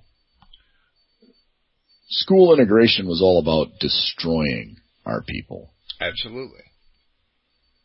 Busing was about destroying our people. And that was Richard Nixon, the conservative Republican candidate that forced busing. I remember the busing riots. When I was a kid, I grew up in Jersey City. There were no busing riots in Jersey City, but we heard about them every morning on the news in certain towns in Pennsylvania, and especially in Boston, Massachusetts. So, and who is there to demonize people that say, hey, white people should have their own communities. We should have our own states. We should have our own nations. I mean, you've got the ADL, the Southern Poverty Law Center, the NAACP. These are all Jew-run organizations, all anti-white, Jew-run organizations. Yeah, racism is love of your own people. Without hate, you cannot love your own people, because hate is the method by which you defend what you love. And to me, racism is a willingness to defend my people, my kindred, and God's creation, where diversity, multiculturalism, miscegenation, which is race mixing, are all methods by which God's creation and my people and my kindred are destroyed and become something which God did not design. Because fornication is race mixing, and fornication is a sin, several times mentioned in the New Testament. So I'm never going to be ashamed of being a racist. I'm proud to be a racist. that these little Marxist Jew words, that they don't scare me. Their labels don't scare me. I'm going to look them in the face and stand up for what is right and what is Christian, in spite of their labels. Exactly. And so, okay, so what is truth? Okay, so as I've journeyed through the so-called, truth movement, through JFK and 9/11 research, okay, it's pretty easy to figure out that, okay, almost all of this diabolical stuff going on in the world is brought to you by, courtesy of the International Jew. Okay, again, that's kind of a medium level of understanding in life. Okay, so that's one thing. So who are the bad guys? Well, the Jews and their henchmen, which are basically all the other races. But what nobody in the truth movement talks about is, very, very few people, is that indeed the white race is God's chosen people. And this is why these Edomite Jewish devils have tried so hard to steal our identity. Yeah, Christ said, by their fruits you know them. Look at what whites have been able to do and create when they were Christian nations, and homogenous Christian nations. Yeah, look at the things we've invented. The personal computer, the transistor, the light bulb, the electricity, the missile. It's endless, the list. Airplanes, automobiles, roads, skyscrapers, all this stuff is all white technology. You can't, I've heard this, so-called black nationalist people, that you can't have a black nationalist because they can't build a nation. They can't farm. They don't do construction projects. They don't build infrastructure. How do all these sewer lines get put into place? Where do these sewage treatment plants come from? Negroes soak themselves in urine to repel bugs. They do much more disgusting things than that, but that's one of the things I could say to a more general audience. So, we've raised the level of civilization of the African was basically zilch. Basically a hunter-gatherer type tribal existence. Okay, what would the population of Africa be just naturally on its own if those people were? Well, there was Ethiopian famine. There was Ethiopian famine and famine in Sudan and in the 70s and I think back to the 60s, and the population was really pretty small. And then we had an explosion of food aid that went on for about 20 years, and the population grew huge. And what were the emigration from there and the wars that we're experiencing there in the 90s and the O's in the last 20 years are a result of our artificial magnification of their population, where it quintupled in 20, 30 years because of United Nations food aid programs. Yeah, there's supposed to be, I think in the next 100 years there's going to be 2 billion Africans. That's the projection. Now, there's no way that can happen. Yeah. But if things kept going the way they were, that's it. So if you're somebody that says, hey, I don't like black people, well, you have exploded their population way above what it naturally would have been. And where are these hordes coming from? Well, they're coming from your food aid. We're not supposed to have anything to do with these people. But here we are, feeding them, clothing them, like you say, in a lot of cases, worshiping them. And now here they are at the gate. They're flooding into Germany, Dresden, Munich. It's all getting overrun. Paris, London. No doubt. And it's going to continue. The only thing that explains this is Ezekiel 38 and 39, Revelation chapter 20. There's no other explanation these books were written thousands of years ago, and yet here it is playing out right in front of your face. Why else would what's supposed to be the greatest civilization the world has ever known, modern Christian civilization, why else would it destroy itself in civil wars, which World War I, World War II, they were basically civil wars in the sense that they were a part of a race with a similar or the same religion fighting against itself, a part of a culture fighting against itself and destroying itself. Why else would they do that if it weren't for the fact that the Jews that put them up to it truly are the devil? And why else would the highest civilization on a planet readily accept millions of backwards ingrates who only recently crawled out of a camel's ass and have never engaged themselves to build a civil society, who still have a backwards 6th century desert sand flea religion that allows them to doodle little boys, have sex with goats, and enslave women from childhood, and wrap them up in potato sacks and keep them there for the rest of their lives. How could these people be invited by the millions who have never engaged in a civil society into the quote-unquote highest or most advanced societies and be welcome to destroy them if it weren't for the fact that Satan has gone out to deceive the nations, as it says in Revelation chapter 20? How are we, the supposedly most advanced society that's ever been upon the earth, how are we totally deceived by these Jews into this cultural and racial suicide if they are not Satan who has gone out to deceive the earth?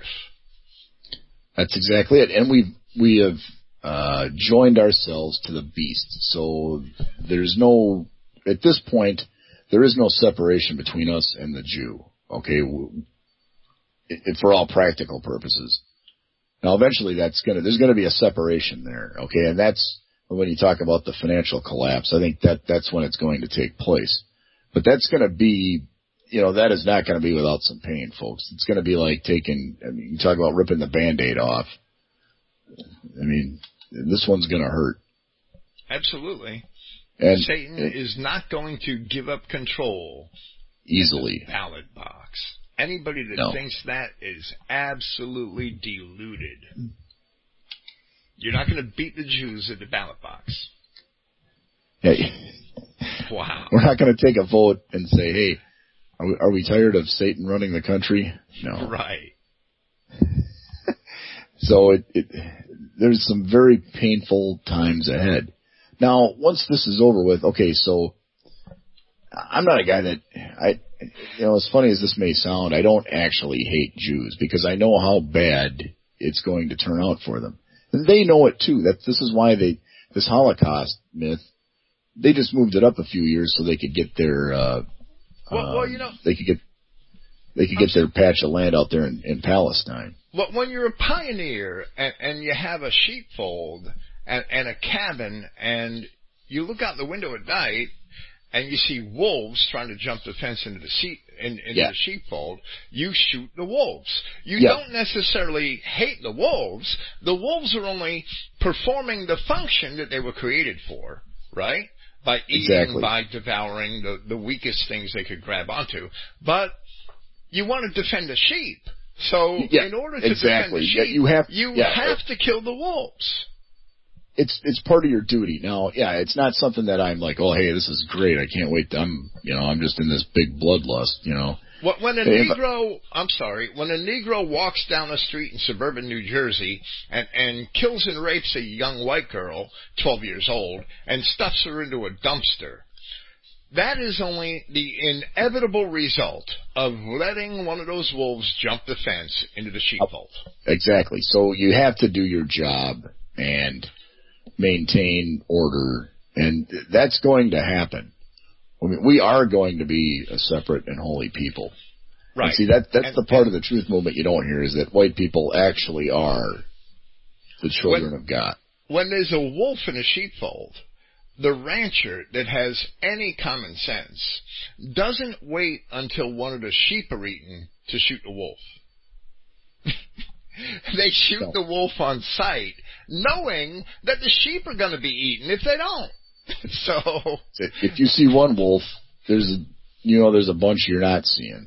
this idea that we could allow blacks to roam through white communities and that they're not going to hurt us is tantamount to opening the gate before you go to bed at night so that the wolves don't have to take the trouble of hopping the fence to devour the sheep. Just open the gate so that they could get in and get all the sheep they want. That's what we've done. If living with blacks was so great, why are 20 to 30,000 white women a year getting raped by them? It's right, and the old fallback is how many white guys rape black women, and that's just it's like zero. Yeah, right. Statistically, it's zero. Even the FBI cook numbers will have it statistically at zero.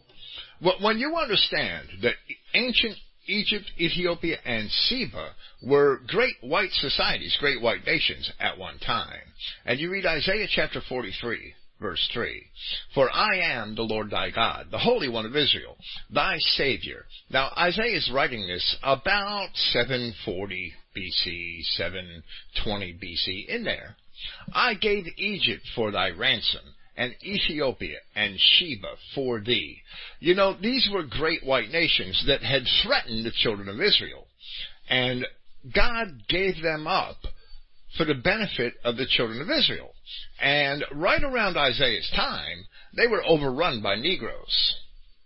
Now, who did God give these white nations up to? His friends or his enemies? Well, he doesn't have any friends. They have to be his enemies. Absolutely. Absolutely. So the Negroes that's only one scripture, but the Negroes are the people to whom God gave up Egypt, Ethiopia, and Seba. And look at them today. Have they ever been any decently cultured, civilized society that's grown and went on to do great things since then? No. They've only decayed slowly and surely into the pits of hell. No doubt. Yep. So, okay, so I guess the end times, I think we can see it.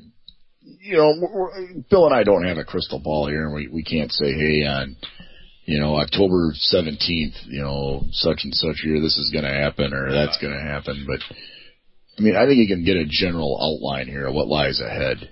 We can have an outlook that we should have an outlook. If we really cared about our society, our people, and received this information, we should want to check it out to see if it's true. All the details are at my website. I've talked about these things at great length with copious citations from archaeology, ancient history, classical histories. It's all there in the details. And once you take this outlook on Scripture and assimilate it into your outlook on history and what's going around us what's going on around us in the world today, there's no other truth. This has to be it. That's exactly it. That's when I heard your stuff. I'm like, oh, wait a minute, this guy knows what he's talking about. And then I went out and I had already been doing years of research on the way the world really worked. Not the way, Joel Osteen or John Hagee portrays it to work. Yeah, they're just devils deceiving people. Yeah, and a lot of people fall for that, and they look at it superficially. They don't know who was really behind 9/11. They don't know who took out JFK. They don't know who bombed Oklahoma City. They don't know who was behind World War I or behind World War II. Or Marxism, or the list is endless. Yeah, exactly. Yeah, most people they think these things somehow happened and then they stopped and then somehow they started again and then somehow we stopped it but then it popped up again. The Bible makes it very clear that Jewry is Satan, and Jewry is the world's oldest crime ring. There should be no doubt. Anybody who understands history should be able to figure that out. Yeah. So,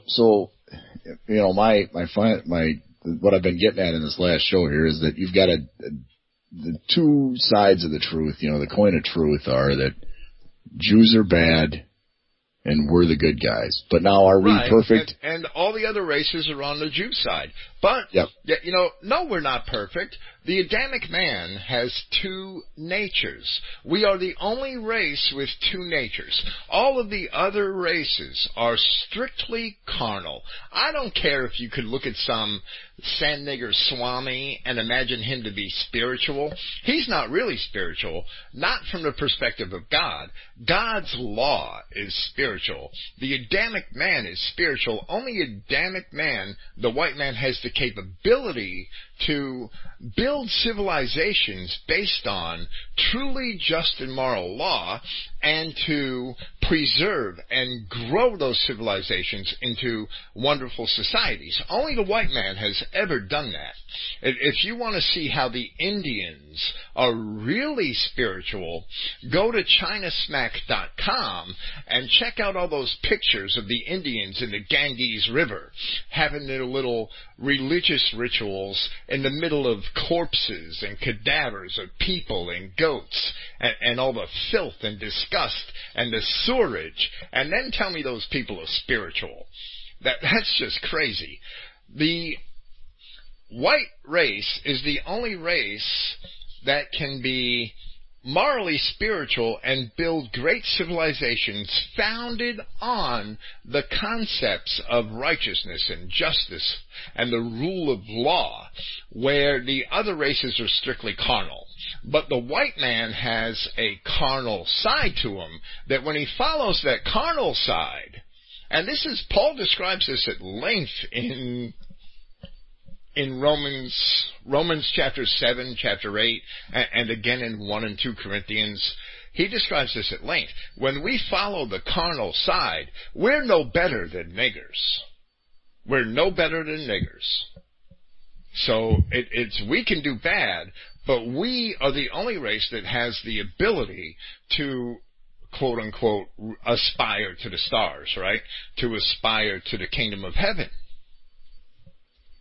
Yes. See, and that's why, and the high-end Jews know all of this. Yes, they do. That's why they want to destroy us. And see, that's really how I got here, was I started studying Jews, and I figured out that, oh, wait a minute, these guys are frauds. They're ripping us off.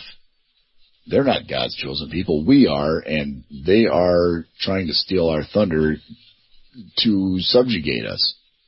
And deceive us. It's part of the deception. And it's worked so far to a charm. Now, eventually, as we see it in Scripture here, this is going to turn around, and it's going to turn around in relatively short order once it starts happening. Already now, people in England, the UK now did vote for Brexit. Now, will it actually happen? Will they actually get out of the club? But at least there's a sign of life there. Right. There's a slight sign of white nationalist survival instinct.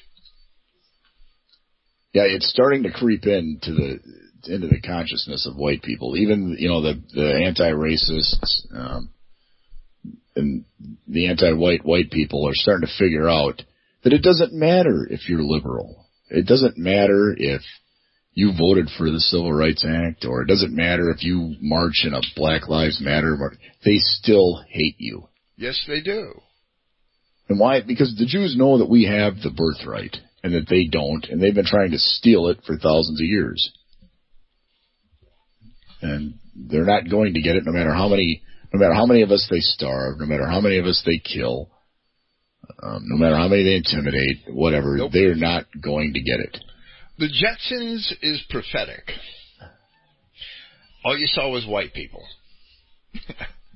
The future is bright.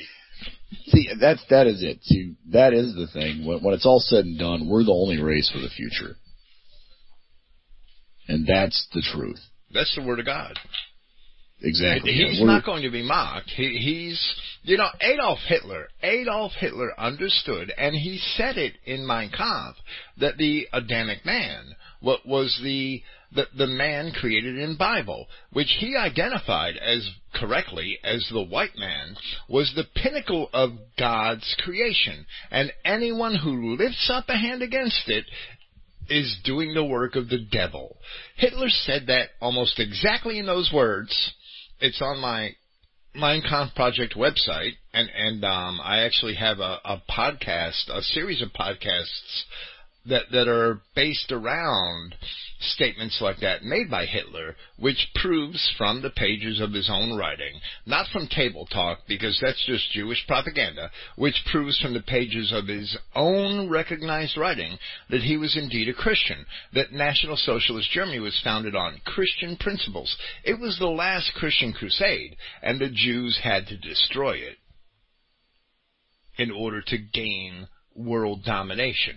They had to destroy not only Tsarist Russia, which was actually a very Christian and forward-looking society, but also Adolf Hitler's Germany, because it stood in opposition to Jewish world domination.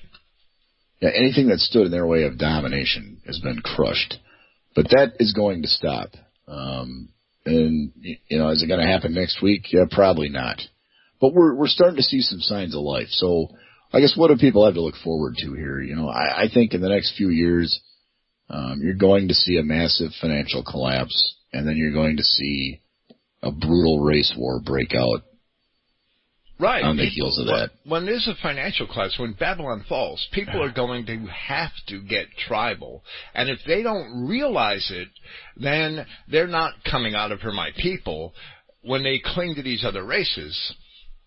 When the wolves vote on what's going to be on the dinner menu, the sheep are number one. Yeah, and we're the sheep. Doubt. We're the sheep. There is no doubt.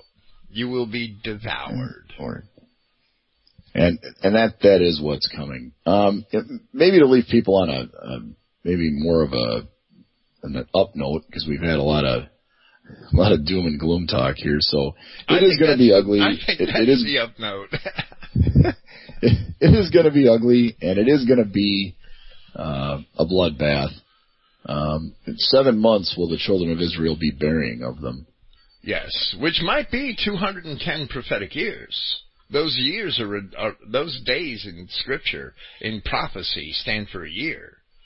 So that 7 months is really 210 years. But if you think about it, how long is it going to take to clean up Chicago, Detroit, Baltimore, Cleveland, Youngstown, Newark? How long is it going to take to clean this mess up that these Jews have created in our white nations? It might take 210 years to bury them all. Fix the mess, yeah. And so when do you see Christ returning, and then how do you see life under that? I can't yet. There are visions in the prophets of the return of Christ and his setting his tabernacle amongst his people and walking among them once again, but I can't read those prophecies and see the future. You know, some of the return of Christ, like Revelation chapter 19, it could be literal or it could be allegorical. And the way I read the similar visions earlier in the Revelation, I lean towards the allegorical, that Christ is the awakening to Christian truth that leads his people in victory against these satanic Jews. And we shall beat into pieces many people. Right. I will make them a new sharp threshing tool, and they shall beat in pieces many people. Exactly. Arise and thresh, O daughter of Zion. We didn't imagine the world going down like this, but this is what, the evidence is all around you. You don't have to believe me or Bill. You just need to go outside, walk down, if you have a car, leave it in the driveway, leave it in the garage, walk down the street, go to a bus stop, get on a bus and go downtown, Right. in whatever city you're in. and then take the bus back. Right, all these liberals that think that these other races are just wonderful. I don't see them walking around the streets of Jersey City at 3 a.m. Into black neighborhoods and trying to help these poor, downtrodden black people. I mean, I don't see them doing that. Maybe I'm just missing it. It's, you know, I don't think any of this stuff is like 50 years in the future. I don't see how much longer a financial system, could they prop it up for 20 years? You know, it's possible. You know, but in order to do that, there has to be, at some point, there has to be productive people working, producing wealth in order for some other group to steal it. You know, right. at a certain point, I don't see enough white people being around to prop this up for too much longer. I guess that's how I see it. Yeah, you know, white people today, I'm sorry for cutting you off. White people today, look at the typical white kid today, and what you see is a kid that's lost in fantasy movies, television, fantasy video games, lost in that. And they go to college and they go through the motions, some of them, they graduate. In those fantasies and those video games, they stay there. They don't care to get married. They don't care to raise children. They want to lounge around playing video games, and they want to stay children until they're well into their 40s and 50s even. I don't know if they're ever going to grow up. So I don't know how with economic circumstances the way they are. A lot of white people can't afford to start a family. Well, that's true too, because the taxes are incredible, and their grandparents' estates have been consumed by taxes and their parents, and there's nothing left, right? And working today, entering into the workplace, you're competing with all sorts of aliens that are willing to work for half of what you work for, and they live like cockroaches. It's hard to compete. It's impossible to compete. We weren't built to compete with cockroaches in an economic situation. Chinese and East Indian Asians and Mexicans are willing to live like cockroaches. 40 in yet you get a 5-room apartment in Chinatown, and there's 40 people living in it. Yeah, I mean, Mexicans have, 7, 8, 9, 10 people in a house. In a single wide, right. Yeah. They're not even houses. We can't compete economically with that. That's why this globalism is pushing down the living standards of Western societies, of Western nations. I've seen estimates where the Federal Reserve has reduced our standard of living by 50%. I'm surprised it's only 50%. Yeah, that was. I saw those numbers maybe 10 years ago. So that, it's probably worse than that now. Right. And it's not going to get any better until the whole thing falls apart. So I guess my constraint on it would be the collapse will come when you can't prop up, even with parlor tricks, the system anymore. At some point, I mean, what's the real unemployment rate in this country? Then what's the underemployment rate? And how many people are getting completely, underpaid, ripped off, laid off, outsourced? I mean, eventually they're going to consume us and it's going to fall down. So, I guess however long you think it's going to take for that, that's when the collapse will come. That's when Babylon will fall. Well, the sooner it happens, the better off we'll all be, but who knows? I don't have that looking glass. Neither do I. I mean, if Bill Fink and Don Fox could push a button and kick it off, we probably would, just to get this thing over with, but the people of God have to be reduced to a level where they wake up to the problem and repent of their sins and become repentant. The Scripture demands that situation before there's any remedy.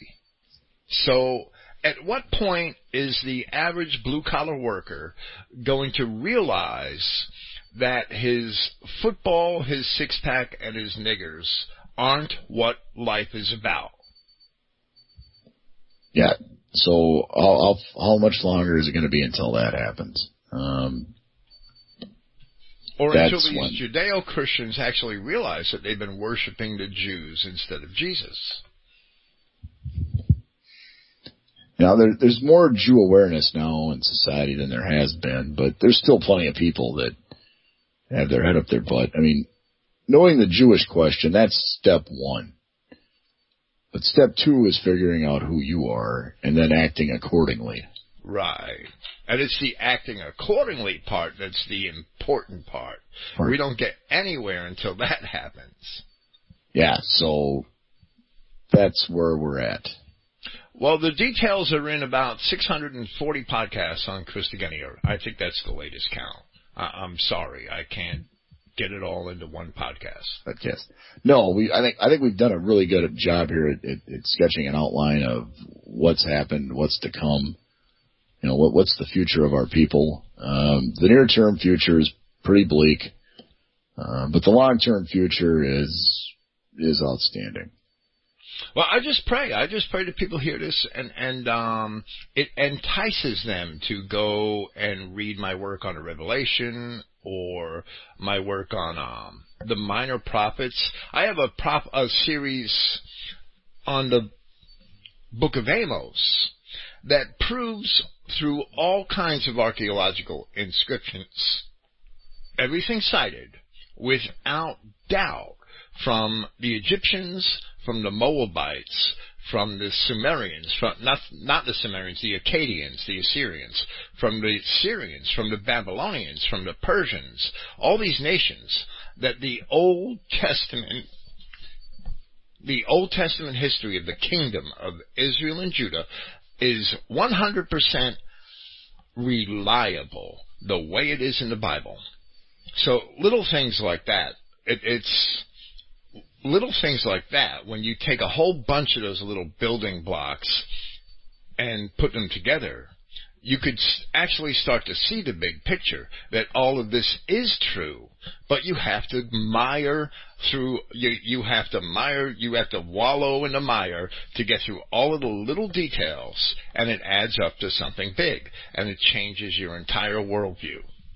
Yep, I mean, we're seeing the Battle of Gog and Magog now, so we have to be getting, I mean, that's a pretty epic battle, in the whole scheme of things. And you have to wonder how long can we flood our countries and still have anything left?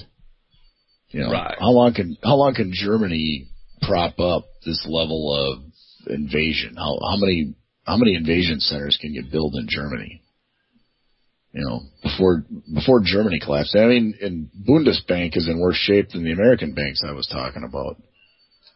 You know, it could well be that, you know, Deutsche Bank could collapse, and that kicks the whole thing off. I mean, is Europe in worse shape than the United States is financially? Well, if it's not now, it will be soon.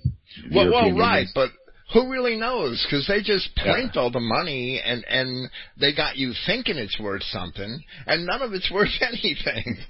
Well, like 2007 kind of came out of the blue. You know, people in the know knew what was coming, but the general public just woke up one day and, hey, the market's down. And it kept tanking and tanking and tanking and tanking.